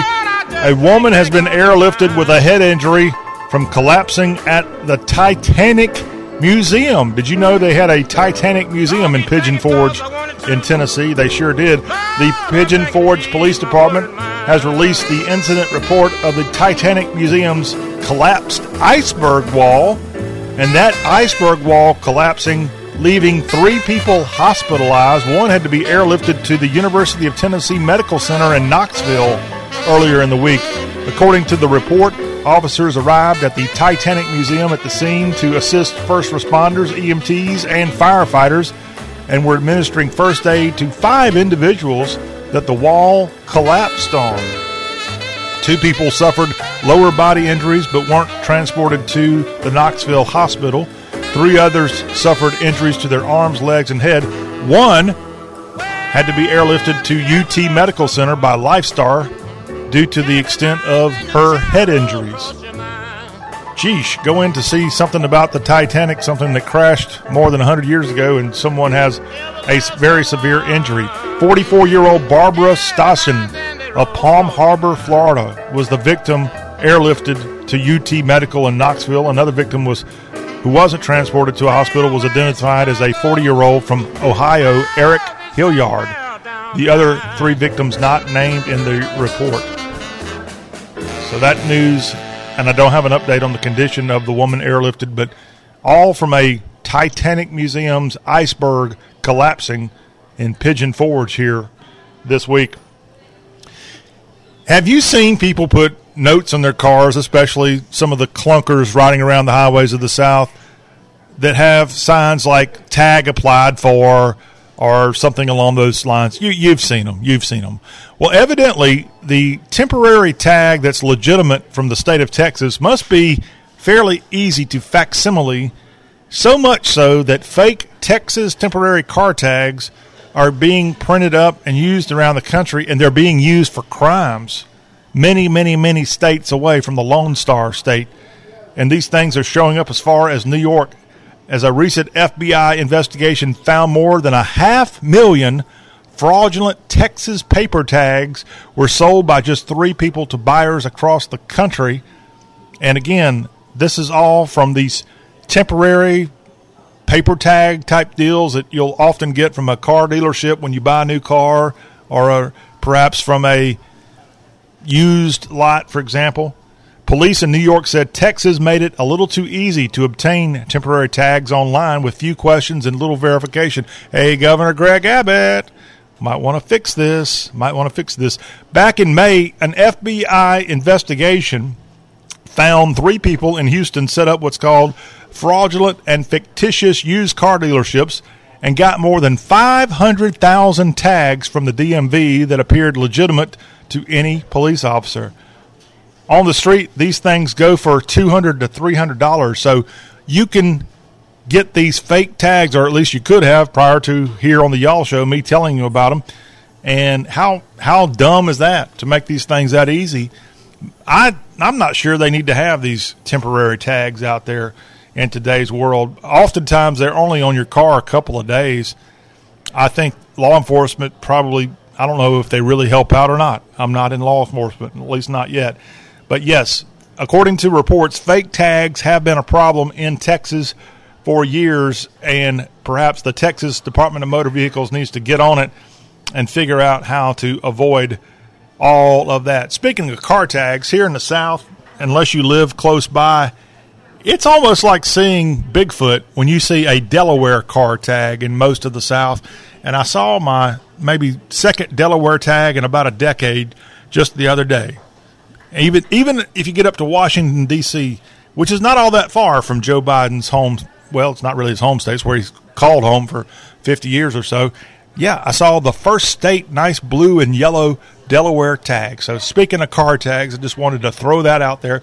Maybe when you're on one of those long trips across the South sometime, you and the kids or you and the grandkids or whoever might can play a game going down the interstates of the South of, whoever spots the first Delaware tag gets a pint of ice cream. Who knows? And that's not something you can play if you have a state that touches Delaware, let's say Maryland or Pennsylvania. New Jersey doesn't technically touch it, I don't think. It does across that little inland harbor around Rehoboth Beach, that area. That's not even in our wheelhouse talking about Delaware. So I'm going to shut up talking about our first state and focus on the 16 southern states that we have right here in the South. And one of those great southern states is the heart of Dixie, Alabama. And it looks like Alabama could be the heart of Interstate 14 as plans for the state of Alabama's newest interstate. And this is an interstate that will go through other southern states. Plans are right now in front of the United States Senate. It's a new 5-state highway that goes across central Alabama. It runs from Georgia to Texas, and it was approved for designation in the U.S. Senate this week and part of an amendment to the bipartisan infrastructure spending package. The first 25 miles of I-14 are already established in central Texas, but this thing will end up locking portions of several of our southern states. It will stretch from Augusta, Georgia to Midland, Odessa, Texas when completed. Interstate 14. And I'm looking at the map of where it's going to be going through. Let me zoom in so I don't miss anything. So it starts in the CSRA in Augusta, and instead of following a path toward Atlanta, it kind of dips down toward Macon, and it will go through, I guess that's Milledgeville or Rennes, on its way westward out of Augusta, goes through Macon, then it goes toward Columbus, Georgia, crosses the Chattahoochee River at Columbus, and then it goes toward Montgomery. And from Montgomery, Alabama, it would go through the Black Belt of Alabama, Selma, and then it would go through perhaps Demopolis, I think is on this route for proposed Interstate 14. And then it crosses the Mississippi River, not the Mississippi state line, rather, at around Meridian. Between Livingston and Meridian is where this thing will team up with Interstate 20. Then it will go follow the Interstate 59 route toward Laurel, Mississippi. But there it will branch off of Interstate 59 and head west toward Brookhaven in Mississippi. So this is about an hour, 45 minutes to an hour south of Jackson, Mississippi is where this thing will be going west. It ultimately will link up to Natchez. And if you've ever been anywhere in Mississippi and tried to go to Natchez, you got to go through back roads. There's no interstate going to that lovely spot on the Mississippi River, Natchez. And so this interstate will essentially, if you're a Mississippian, you can drive from Natchez to Meridian, all on Interstate 14. That's a heck of a transition from the way it's been. It crosses the Mississippi there at Natchez over to Faraday, hometown of one Jerry Lee Lewis and Mickey Gilley and more. And there it goes in Louisiana to Alexandria, Alexandria. It goes over toward Leesville, where you have Fort Polk, a lot of military folks in that area of Louisiana.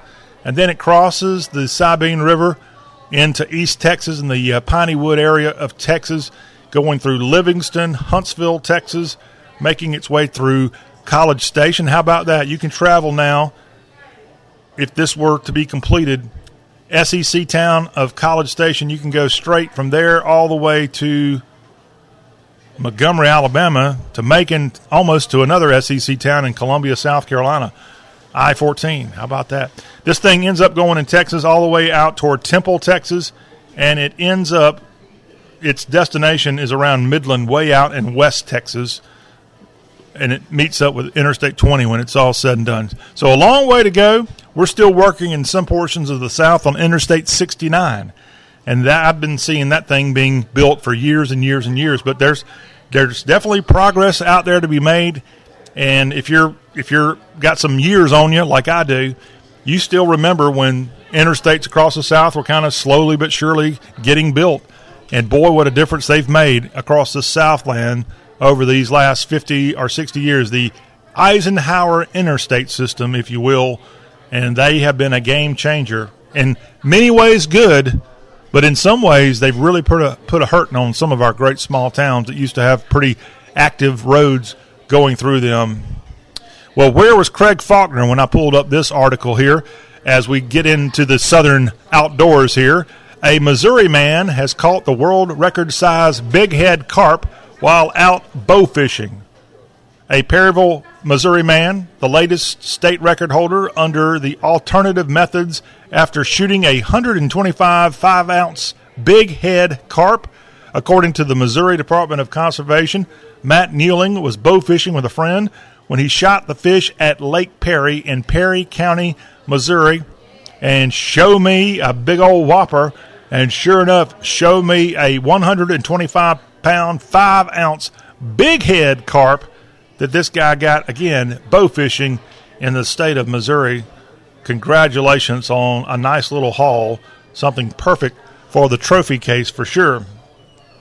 Our police across the South and across the country have often been, in the last couple of years, with social justice warriors going after them, been on the negative side of the headlines. But how about this story coming from Atlanta, as an Atlanta Police Department officer is filmed giving shoes to a barefoot homeless man. What a great gesture there in Atlanta. And I don't know if we know that the full name, it's Officer Thomas is what's been released. Officer S. Thomas with the City of Atlanta Police Department. But this officer now being praised for buying a pair of shoes for this barefoot homeless man. This act was filmed by a bystander there in the Atlanta area, and it's just a wonderful, wonderful testament to our great law enforcement. I know there, just like in any profession, been a few people who have not done the right thing, sometimes done the wrong thing. But boy, what great people in blue we have. And this is an example of Officer Thomas, an EW officer in Atlanta's Zone 5, caught on video, not trying to be caught, not trying to get headlines, but here we are today praising this officer for helping out a fellow citizen there in the city of Atlanta by giving them shoes to a barefoot homeless man. Great, great story as we wrapping up here the weekend and getting you ready, wrapping up the week and getting you ready for the weekend. When we come back on Y'all, a quick look at some movies hitting theaters this weekend. And there's at least one movie that's got a couple of Southern connections in it, and I'll tell you all about it. And that's ahead as we look at the weekend at the theater. That's up next.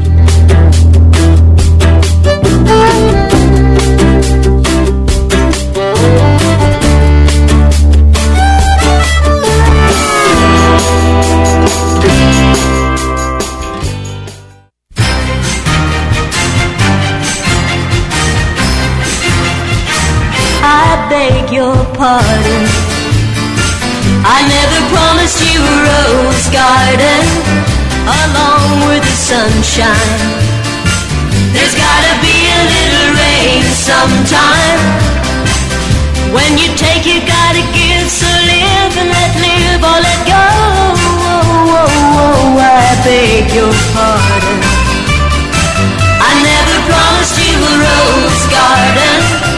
right, we got 3 new films hitting theaters this first full weekend of the month of August. And perhaps the biggest of the 3 is The Suicide Squad. Now, this is directed by a St. Louis native, James Gunn. He directs this. Margot Robbie as well as John Cena are in this one. And they got other great actors as part of this if you get a chance to see this. Supervillains Harley Quinn, Bloodsport, Peacemaker, and a collection of nutty cons at Belle Reve Prison join the super secret, super shady Task Force X as they're dropped off at the remote enemy-infused island of Corto Maltese. Missourian James Gunn, again directing The Suicide Squad. This is going to be one heck of an action-adventure comedy, actually. It's just for the whole family, although it's rated, if you go try to see it, rated R. It's out this weekend. It's also on HBO Max as well. Annette is another film hitting theaters this weekend. This is a drama musical. It's got Leo Carax as the director. Adam Driver is one of the stars. A stand-up comedian and his opera singer wife have a 2-year-old daughter with a surprising gift. Annette, one of the new films out this weekend. And lastly, a drama thriller, John and the Hole. This one's got Michael C. Hall as well as Charlie Shotwell, a coming-of-age psychological thriller that plays out the unsettling reality of a kid who holds his family captive in a hole in the ground. Might want to be missing that one myself. John and the Hole, one of the 3 new films in theaters this weekend. If you're lucky enough to live in a portion of the South that's got something up from a movie theater standpoint active right now. Y'all Talk with a Southern Accent continues in Hour 3. Hang on, we've got more sports information to pass along. NC State is our featured school on our tour across the South. And we also have in hour number 3 more headlines that we'll be sharing with you. All that is ahead. 803-816-1170 is how you can get in touch with y'all. Hang on.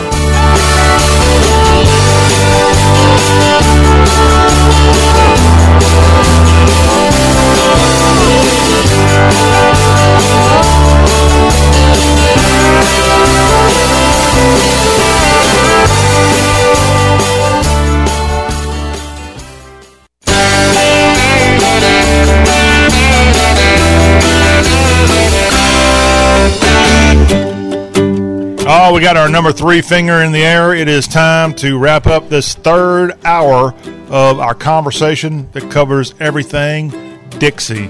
I'm General John Rawl. I am the guy that brings you 3 hours of Southern talk, and it has been just an absolute treat to be with you all of this week and, frankly, all of this month as we're wrapping up a full week of our first week of August. How about that? A lot of youngins went off to school or are getting ready to go back to school. Parents are likely celebrating that feat.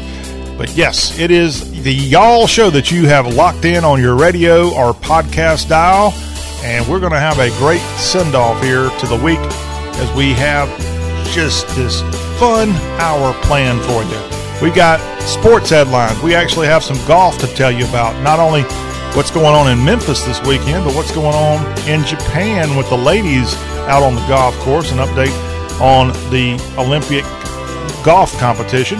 We'll also tell you in our sports update of the Southeast some information about Josh Allen of the Buffalo Bills. He's just signed on to a pretty nice contract. And a Texas A&M football player suspended. We'll tell you the reason behind that. Also, what's going on in Major League Baseball this weekend? We got the rivalry in Chicago going on between the Sox and the Cubs.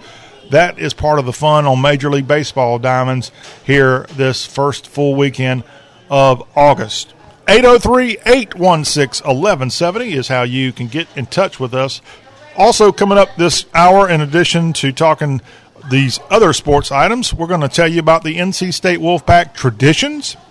We'll discuss NC State's great alumni and more about North Carolina State University in Raleigh, as State is our latest stop off on our tour across the Southeast.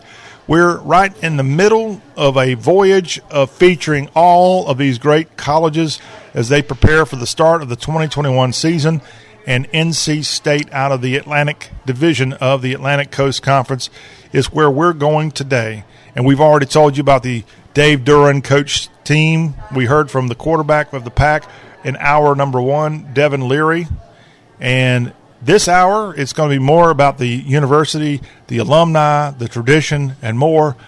Get your howl on, because Wolfpack fans, you are our send-off to the weekend here in this third hour, as NC State is our featured school today.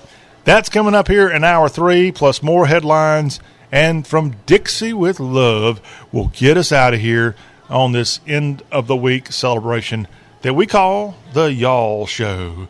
Back into some of the sports headlines of the Southeast right now, and we're going to take you actually to Japan for this story, as Floridian Nelly Korda, man, what a job she's doing on the golf courses of the world right now.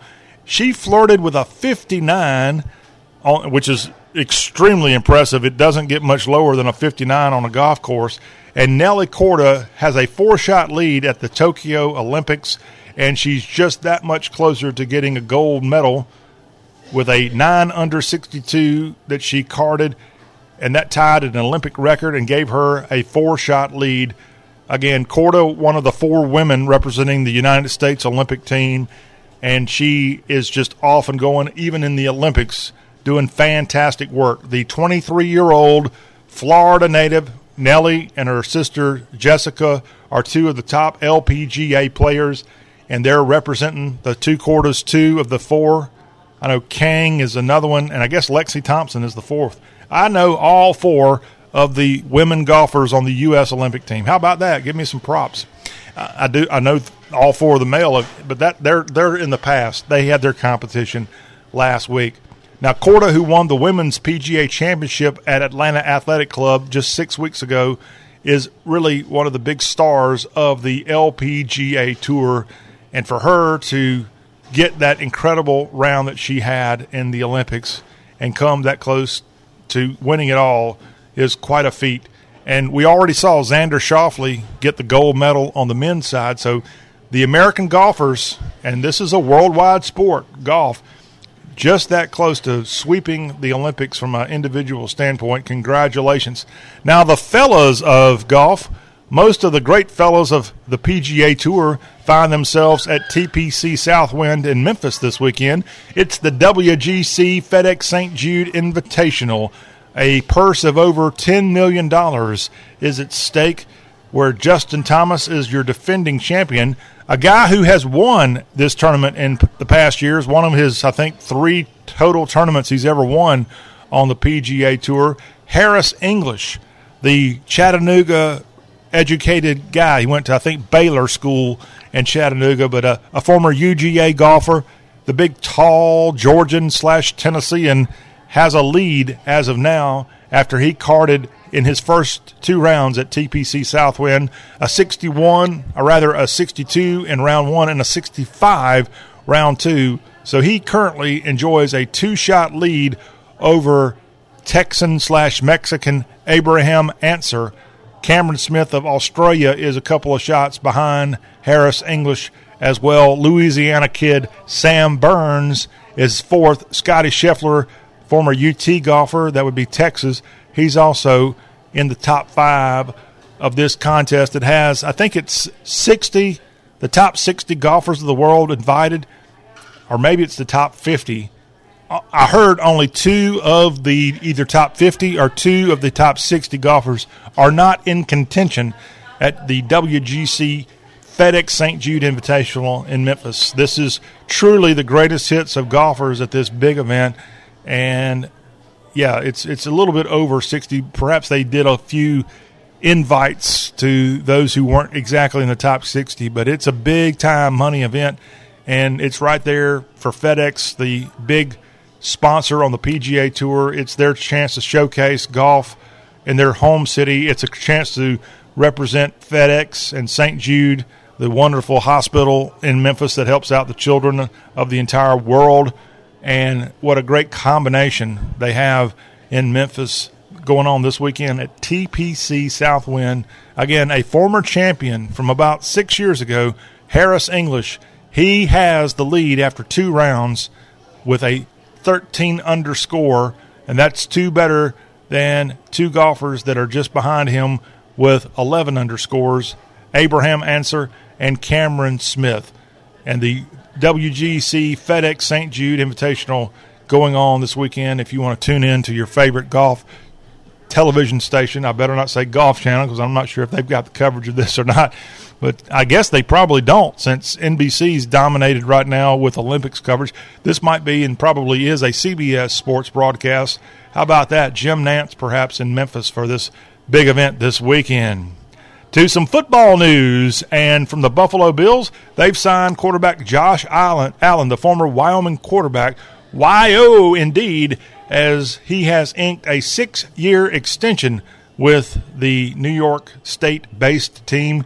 And the deal is worth $258 million with $150 million of it guaranteed. So Josh Allen getting paid. The deal tops out at $258 million. Allen, who was the number 7 pick back in 2018, had his 5th-year option picked up in May as a formality, as both sides had previously expressed their desire for a long-term deal. What a nice surprise for Buffalo. This is a franchise that's really been in the dark for several decades, since the 1990s, and Josh Allen has led them to the playoffs. He's led them to the brink of possibly going to a Super Bowl. It was last year when they played in the AFC Championship game against the Chiefs, and the Chiefs got the best of them. But the Buffalo Bills are back, and it's in large part due to Josh Allen. And this guy, I think he's a native Californian, found his college home in Wyoming and Laramie, and now finding maybe he's a guy that excels in the smaller towns of the country. He goes to Buffalo, which is pretty small compared to other NFL cities, and what a job he's doing with the Bills franchise, and he's getting paid as a result of it. College football news, a football player, McKinley Jackson at Texas A&M, has now been suspended after he was arrested with a drug charge. He is a defensive lineman, and Jimbo Fisher suspending him on Thursday after he got 2 drug charges, including possession of a controlled substance, which is a second-degree felony. McKinley Jackson was charged with 1 misdemeanor count of possession of marijuana under 2 ounces. He was released from the Brazos County, Texas jail on a $22,000 bond. An A&M spokesman said Jackson had been suspended from the football activities per university policy after a player is arrested. Arrest records show the date of offense as April 7th. The Brazos County District Attorney's Office said the arrest was made after an investigation. So right now, this 6'2" football player, a native of Lucedale, Mississippi, that's South Mississippi, George County is where he is from. He played in all 10 games for the Aggies last season, had 1 start. He had 13 tackles, 2 for a loss, and 1.5 sacks. He was named to the SEC's all-freshman team in 2020. But right now, not sure about his football future after reading headlines like this to start off y'all third-hour sports coverage. The Florida Gators intend to spend part of the football training camp in Gainesville in a hotel, and that's all in an effort to combat COVID-19. As Coach Dan Mullen searches for ways to avoid a big COVID-19 outbreak within the program, the Gators begin 3 weeks of fall practice today, and Coach Mullen understands much more about the coronavirus than he did a year ago or even a month ago, according to reports out of the swamp. Mullen said that he's going to have some protocols put in place. He thinks everybody's a little bit more educated about it now, and there's a lot more familiarity with it as of now. But part of this effort to try to be in the know and do better in 2021 is to perhaps move his entire team to all together in a hotel, as coronavirus hospitalizations are surging again right now across the country. And in Gainesville, Florida, they're going to be doing their part.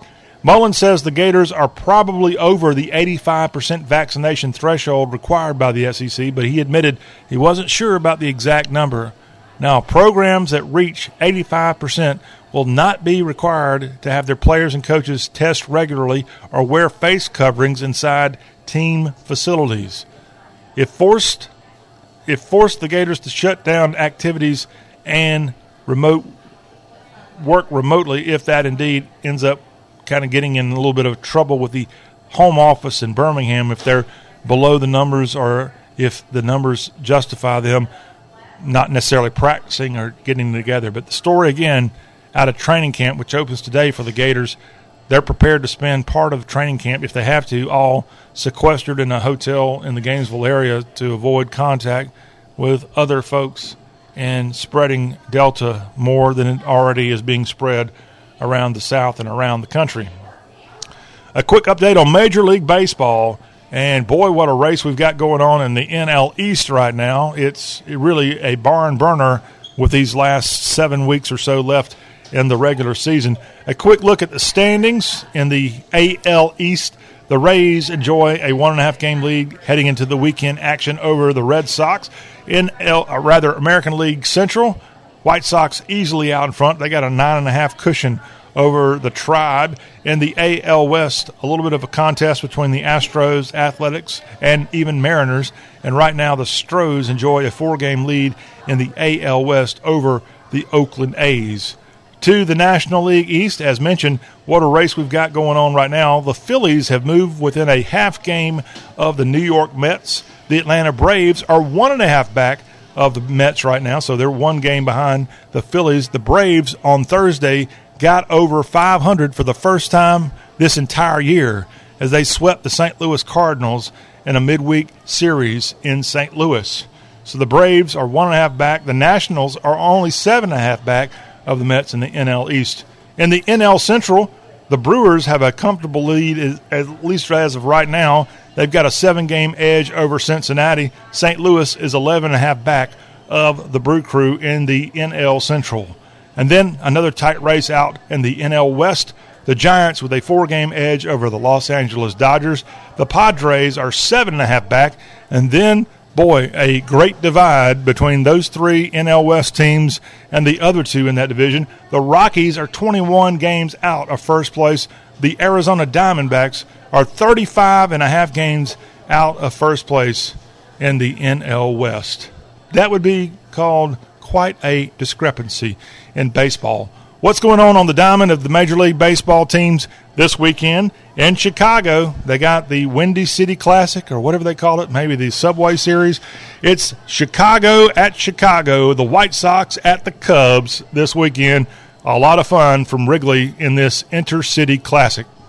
The Mets will be taking on their NL East brethren, the Phillies, that taking place in Philadelphia this weekend. The M's will be at the New York Yankees. The Rays travel to Baltimore for a series. The Red Sox will be across the border in Toronto. The Detroit Tigers will be at the Cleveland Indian Guardians. The Pittsburgh Pirates will be traveling downriver to Cincinnati to visit the Reds. The Nats will be at Truist Park to visit the Atlanta Braves. The Minnesota Twins at the Houston Astros. The San Francisco Giants will be at Miller Park to take on the Milwaukee Brewers.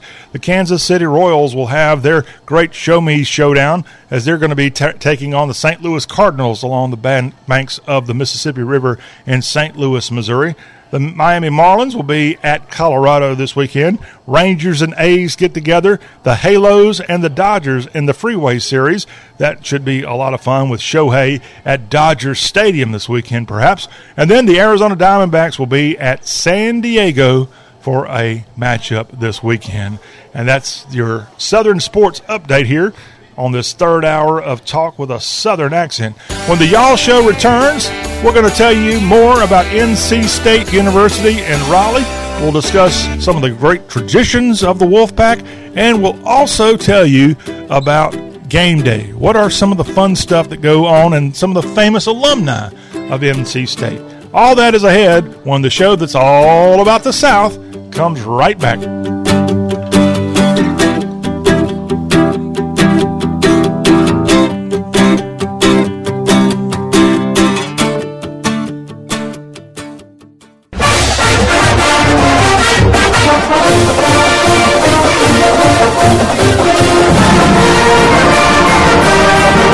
The Y'all Show is on the road and stopping by 44 of the South's great college football towns as we get y'all ready for the start of the 2021 college football season. Tailgates, traditions, fight songs. Can you feel the excitement? Here's Y'all Show host John Rawl to fire y'all up with today's Great Southern College Football Showcase.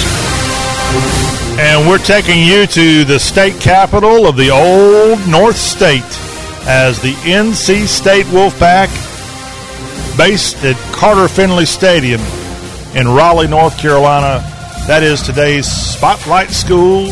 We're on this 44-city tour across the Southeast, getting you ready for the start of college football. Just think, less than 1 month from right now, college football is going to be everywhere. And college football is going to be everywhere, and football is already back. We had a preseason game on Thursday between the Cowboys and the Steelers. I actually saw driving on Thursday night probably a middle school age football team out there playing in a stadium with the lights on and fans in the stands. Oh, it was just a thing of beauty to see. And that's going to be something you can see in person if you make your way to Carter Finley for that first game when the Wolfpack take on the South Florida Bulls. It's NC State, today's featured school. I'm going to tell you all about the university. I'm going to tell you all about the famous alumni of NC State. I'm going to tell you about the great traditions of the Pack. But right now, it's the fight song of NC State.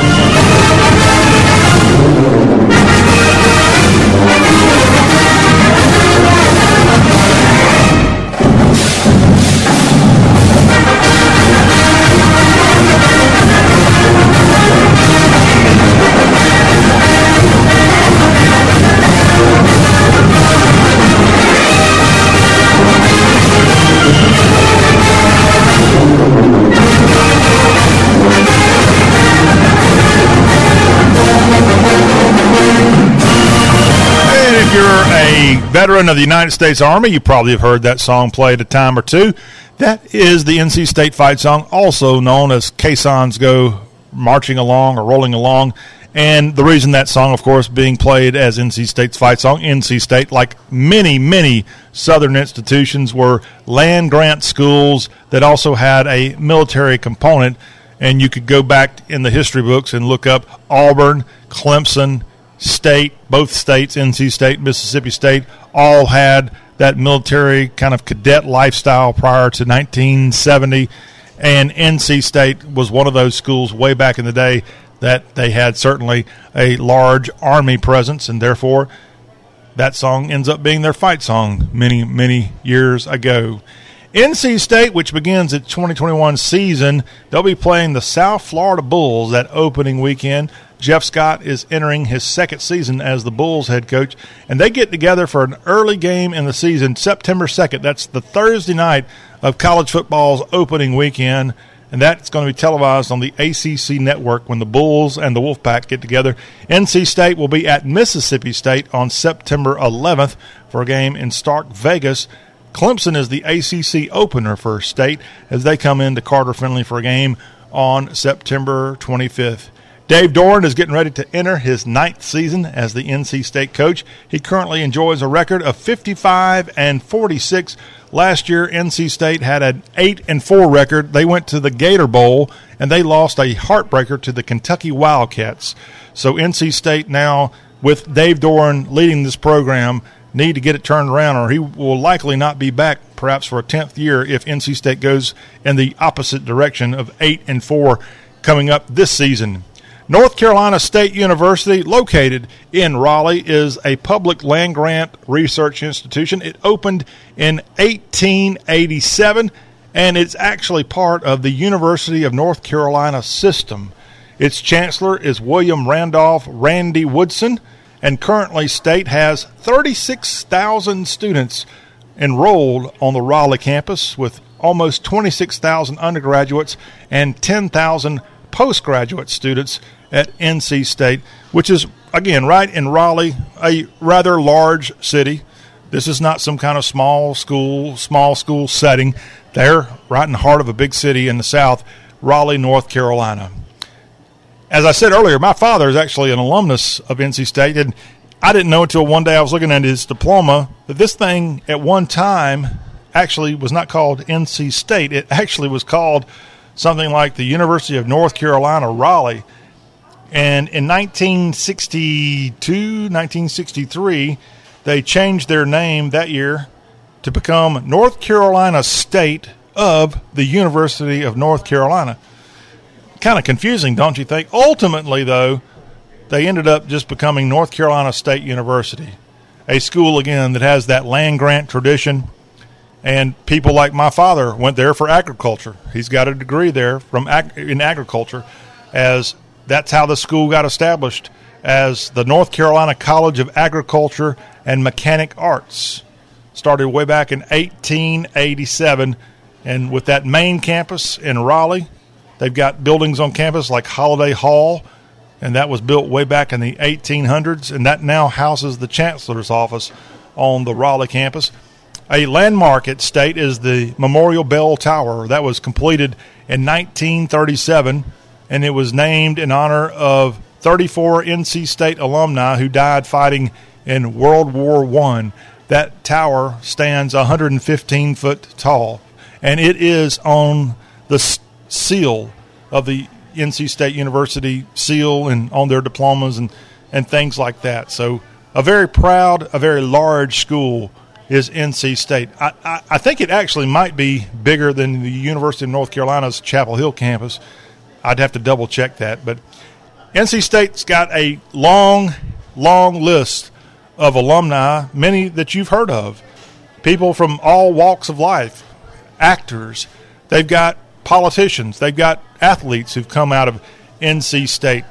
And we're going to tell you a few of those, if you don't mind, here on the Y'all Show. First off, they have in the world of, I guess you would consider her a politician, although she's never been elected. She's never even run, but she was talked about being a candidate for Senate in North Carolina in 2022. Lara Trump, the daughter-in-law of President Trump. She's a North Carolina native and a NC State alum. In fact, she had a rally with the North Carolina Republican Party, and she made reference that she was indeed a Wolfpack, or I guess you would just say she's a wolf at that event back a couple of months ago, that her father-in-law actually attended there in Greenville, North Carolina. North Carolina State also provided a lot of other political figures throughout the years. They've had people like Michael Robinson, an activist on the civil rights front. They've had people who've gone on to other states and represent political parties and more. Right now, a member of the Texas House of Representatives, Glenn Rogers, is an NC State alumnus. In the world of media and entertainment, we have people like actress Jill Wagner. She is an NC State alumnus. She got her degree in 2001. You might know her for her role on the ABC game show Wipeout. And she's also been in a whole bunch of Hallmark movies. She's an NC State alumnus. How about John Tesh? I had no idea John Tesh is an NC State alum, but indeed he is. We also want to point out that Scotty McCreery, American Idol champion and a country music star, he's a NC State alumnus. Don't forget, this guy is known for his work on the Golf Channel and NBC Sports, but he actually was a great NC State basketball player, Terry Gannon, who's on NBC Golf Channel, I think now, or maybe he's on ABC. He got his degree in history back in 85. Terry Gannon is an NC State alumnus. And also from the world of entertainment from NC State, this guy did not graduate, but we'll let him slide because he's hilarious. Zach Galifianakis, who grew up in Wilkesboro, North Carolina, and he is an NC State attendee. We'll go ahead and call him an alumnus of State. Yes, the guy that has that crazy red head and crazy red beard, Zach Galifianakis, an NC State alumnus. From the world of business, you have the former CEO and chairman of Caterpillar, James W. Owens. He's a graduate class of 1973. And you also have the CEO currently of DuPont, Edgar Wooler Jr., an NC State alumnus. Man, what a very long list of athletic greats coming out of NC State. Phillip Rivers, longtime Chargers quarterback, a guy who's even referenced here lately that he might come back and play again as a quarterback in the NFL. He's an NC State alumnus. Russell Wilson, NC State alumnus, before going to finish his career at Wisconsin. You also have PGA golfer Tim Clark, a State alum. Vinny Del Negro, remember him in the NBA? He was actually not only a player, but he went on to be the head coach of the Clippers. And he played in those late 80s basketball teams of Jim Valvano, the great NC State basketball coach. But, yes, that guy, an NC State alum. How about former Pittsburgh Steelers head coach Bill Cowher?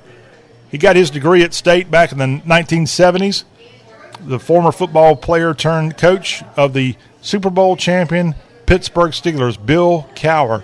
I'm actually surprised he hasn't gone back and become some kind of coach or some kind of great spokesperson, if you will, of NC State. I guess he likes perhaps living in Pittsburgh still. I don't know where he actually lives, but he's beloved by NC State. Bill Cowher, NC State alumnus. Another great guy from the NFL years, Roman Gabriel. He got his degree in 1962. Roman Gabriel went on to be a Los Angeles Rams quarterback and did a fantastic job in the NFL. And I think he is 100% Cherokee Indian, Roman Gabriel. And he went on to have such great success in football, and an NC State alum in Roman Idonzo Gabriel Jr. Roman Gabriel is 81 years old. And let me double-check if he's Cherokee. He could be a Lumbee Indian. No, I'm sorry. Roman Gabriel was born to a Filipino immigrant. Okay, so he's not American Indian. I apologize. I could be wrong, but from what I'm seeing, he's the first NFL quarterback of Filipino-American descent, not American Indian descent. I was always told he was an Indian, but evidently not. And where he is from in eastern North Carolina, they have a large Lumbee Indian presence, and perhaps I thought that's what he was. I know there's other great athletic figures who are from Lumbee Indian ancestry. Also in the athletic world of NC State, how about Mike Glennon, who was an NFL quarterback?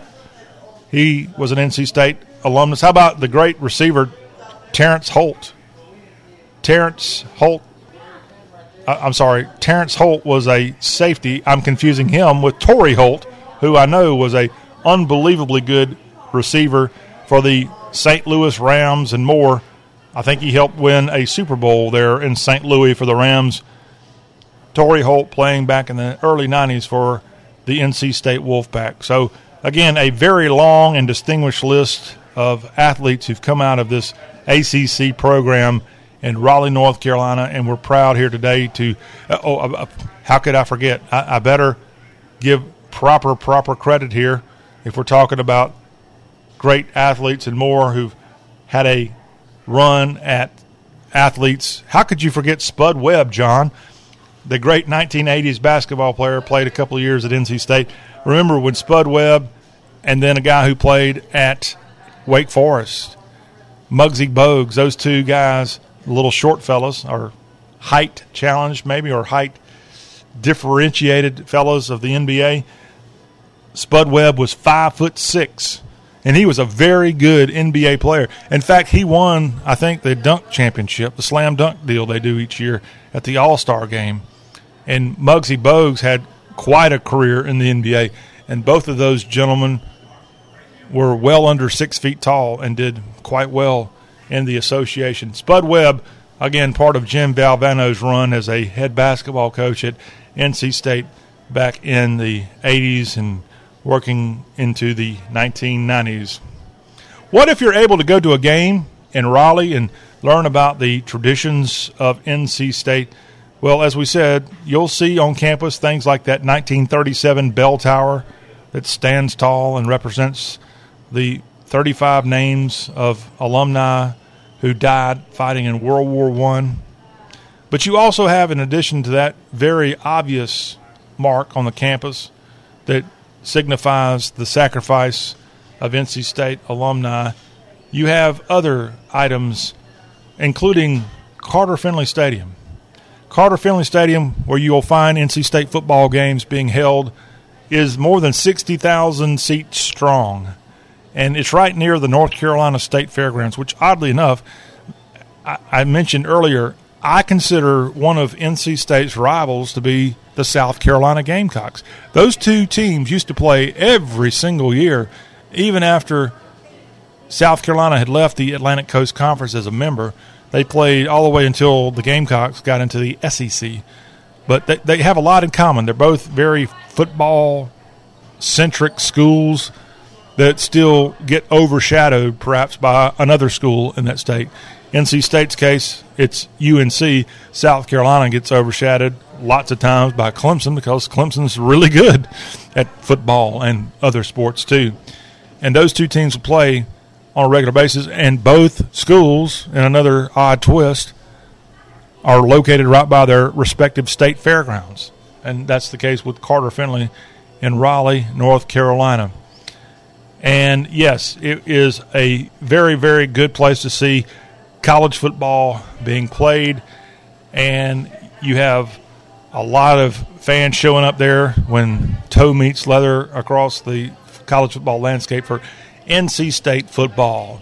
Now, let me tell you about one of the other traditions, perhaps a more recent tradition that NC State's kind of following the lead of some of those Texas schools. They got a hand sign if you're a Wolfpack fan, and that hand sign is the sign of the wolf. Now, NC State's connection to a wolf goes all the way back to 1921 when an anonymous alumnus was upset that the behavior of some players on the football team was as unruly as a pack of wolves. And within a few weeks, both the NC State Alumni News and the student newspaper called The Technician began referring to the football team as the Wolfpack. And for the sign of the wolf, the hand sign, no info that we could find of how it originated, but it looks very familiar if you want to do it to a pro wrestling type sign. Kind of like, I don't know, it looks like a wolf. Just put your fingers down, it looks like a wolf. Other traditions at NC State besides the sign of the wolf with your fingers, if you go to a game, they have the flag bearers that come out on the field at the start of a game, the rivalry with UNC, and I know UNC has a victory bell rivalry with their friends in Durham, but that NC State North Carolina game, which often is the last regular season game between these two schools, it's always a good game. And as a guy myself that loves football, I like to remind North Carolinians that football is kind of a big deal, not just basketball, and not just when you have the UNCs and State getting together. It doesn't have to be just basketball that blood boils over. So, yes, the rivalry with UNC. They have a rivalry with Clemson. It's actually called, when they get together, it is called the trying to say it in a nice 21st century way. It's called the Textile Bowl. These schools both have these two states both have that long history of the textile industry, which, by the way, I should have mentioned is one of the famous alumni, or perhaps infamous alumni of NC State, is John Edwards, the guy that was once a senator for North Carolina, a guy who tried to be vice president, a guy who has disappeared. John Edwards is an NC State alumnus, and I think he started at Clemson but finished at NC State, but he grew up in a textile family, so that John Edwards' name pops up for some reason.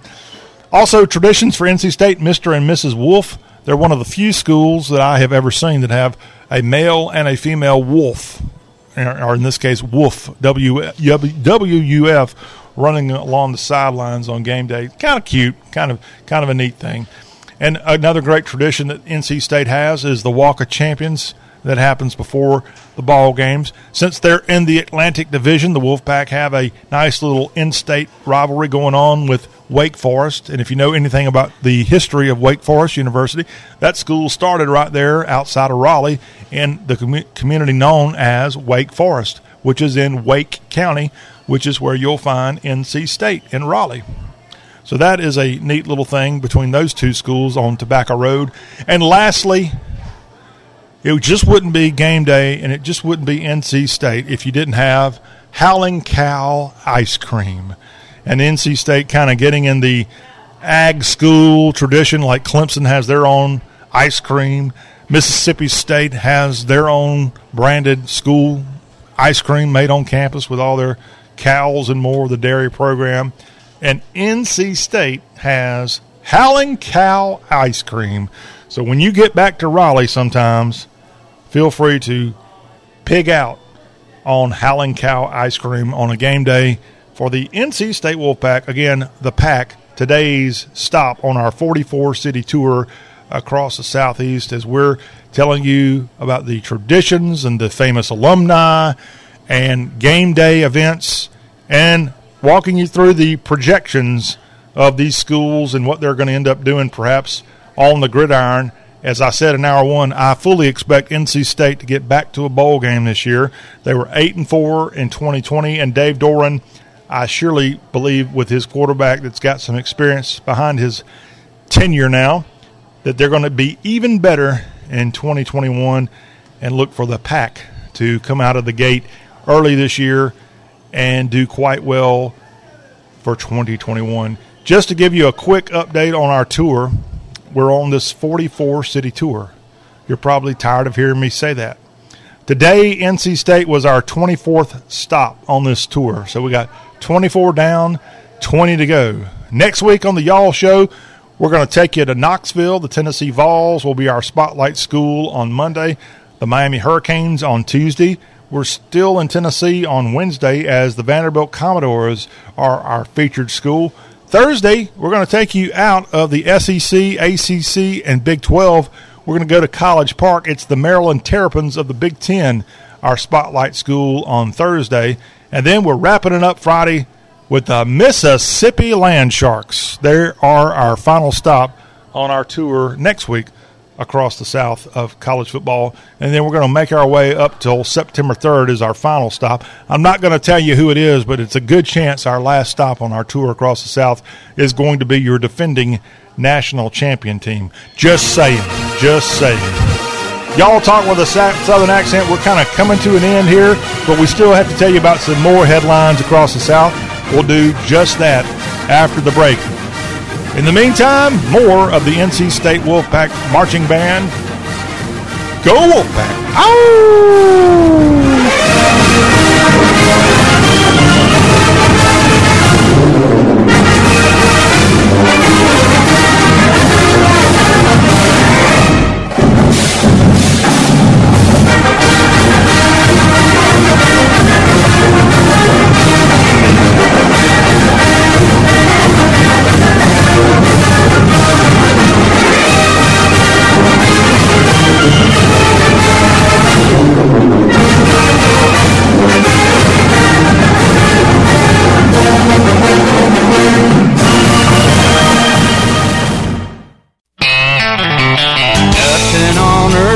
Get me humming like a heat wave coming. I'll come running with you, making that 10 in the broad daylight. And every night is a Saturday night, and everything's right with the summer coming. I'm the first one standing in line for my day in the sun. I've been working till the sun don't shine. I'm taking off my hat, leave it to the boys. Get that old working monkey down off my back. All I want's a little piece of noise. Hit the cruise control, get me back on track. Let my old Ford treat me like a Cadillac. Oh, we just got a couple of minutes left here as we wrap up this third hour and our final show of the week and our final hour of the week. I'm John Rawl, appreciating all of you tuning us in. Again, if you missed any portion of Y'all, please go on to our podcast options. All you got to do is search for Y'all Show at the following podcast options. We're on Spotify. We're on the iHeartRadio app, the TuneIn app, the Stitcher app. We're on the Apple Podcast app. Plus, you can find us at the Y'all Show app, or really it's not an app, it's a big old red and white button at y'all.com. Did you realize that Y'all is the South's homepage? And we're right there awaiting your free download. Just give us a spin if you don't mind. Wrapping up this hour with some headlines across the Southeast. This weekend in the state of Tennessee, did you realize it is Emancipation Day?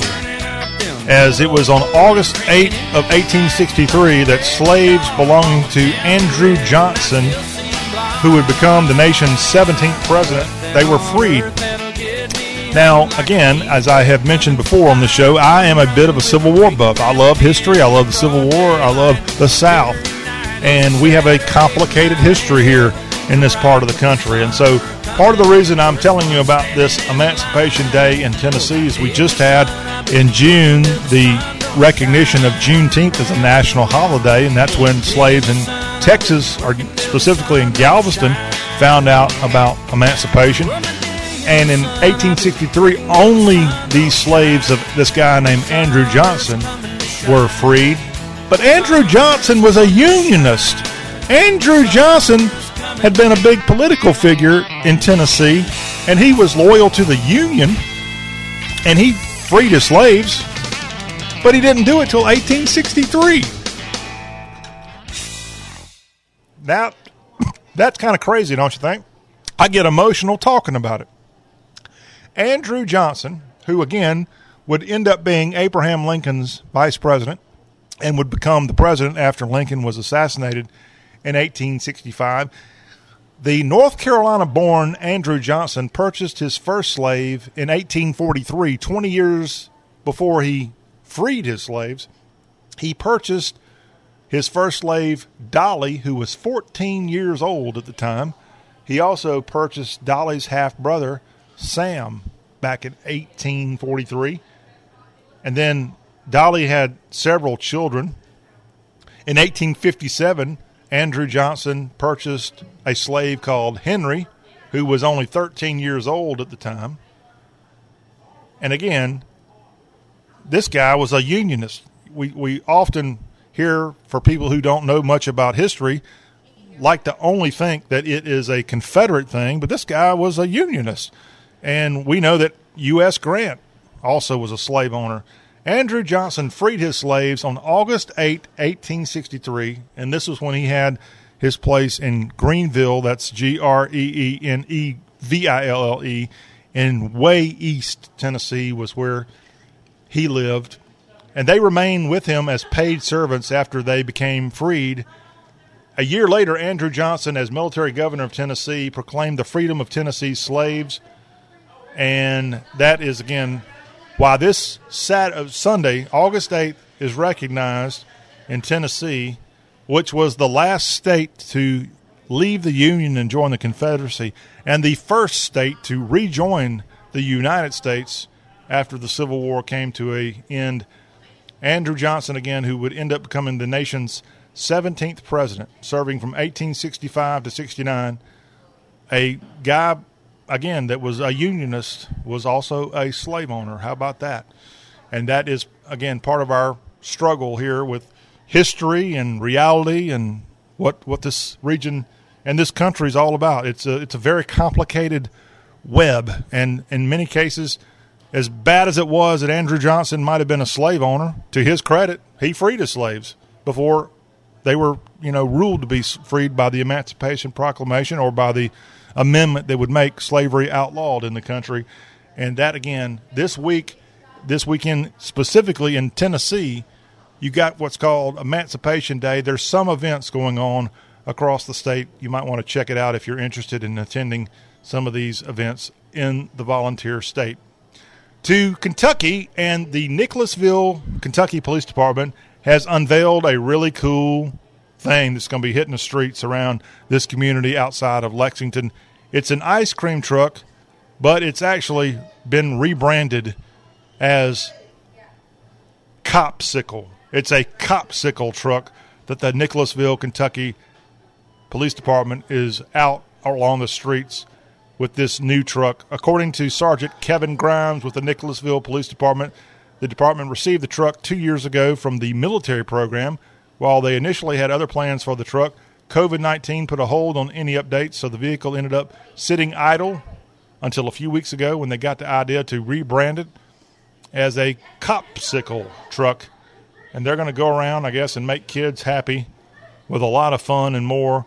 And so if you're in Nicholasville, Kentucky, and you hear that, I don't know if this one's got that distinctive ring of an ice cream truck, but you can see the Operation Copsicle in motion. In fact, this weekend they'll be at the Nicholasville Walmart, and something tells me they'll probably have some stuff they're giving away there on the Nicholasville Copsicle truck, and should be another reminder of how awesome our law enforcement is around the Southeast, and they're doing that in a big way of showing you how awesome they are in communities like Nicholasville in central Kentucky.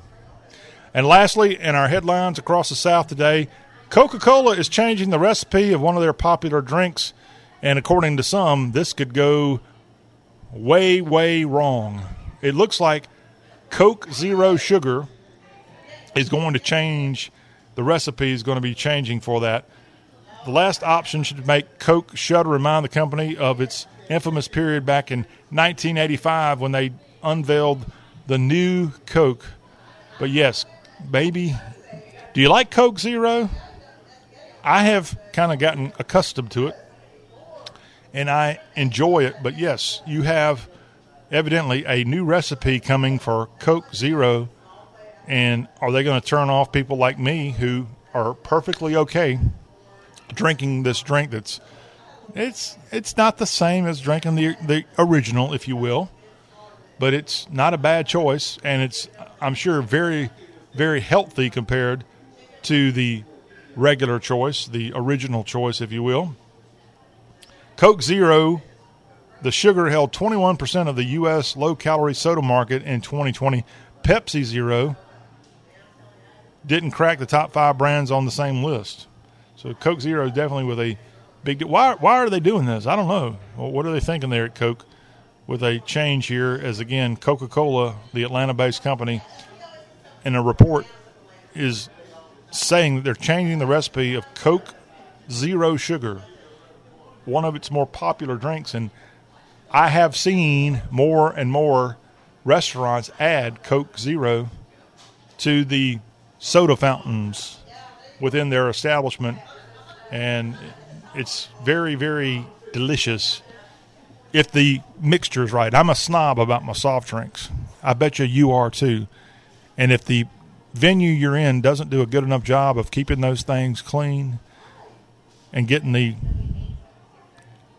bags, if you will, refreshed on a timely basis, there's nothing worse than a bad Coke or a bad drink. I was at a restaurant just the other day where someone with me ordered a Sprite. They butchered that. They ordered another drink. It was terrible. I don't even remember what they ended up settling on. Maybe sweet tea. Hard to mess up the carbonation of tea. I'm joking, of course. But, yeah, Coke Zero perhaps getting an upgrade here, or downgrade, depending on how it turns out. All you Coke Zero drinkers, be aware. The Y'all Show will conclude its incredible week of production right after the week. Stay tuned. Right after this break, stay tuned. We're coming right back.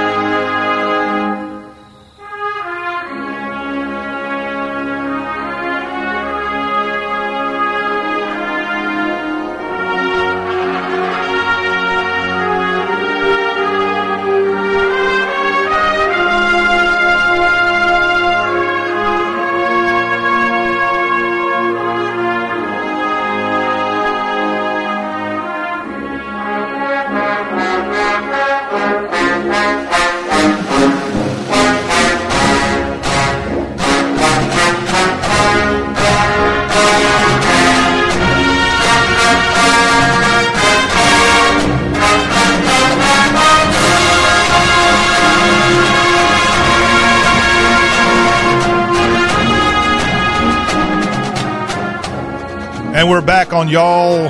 Man, what a way to wrap up the week. Thank you for being a part of the fun.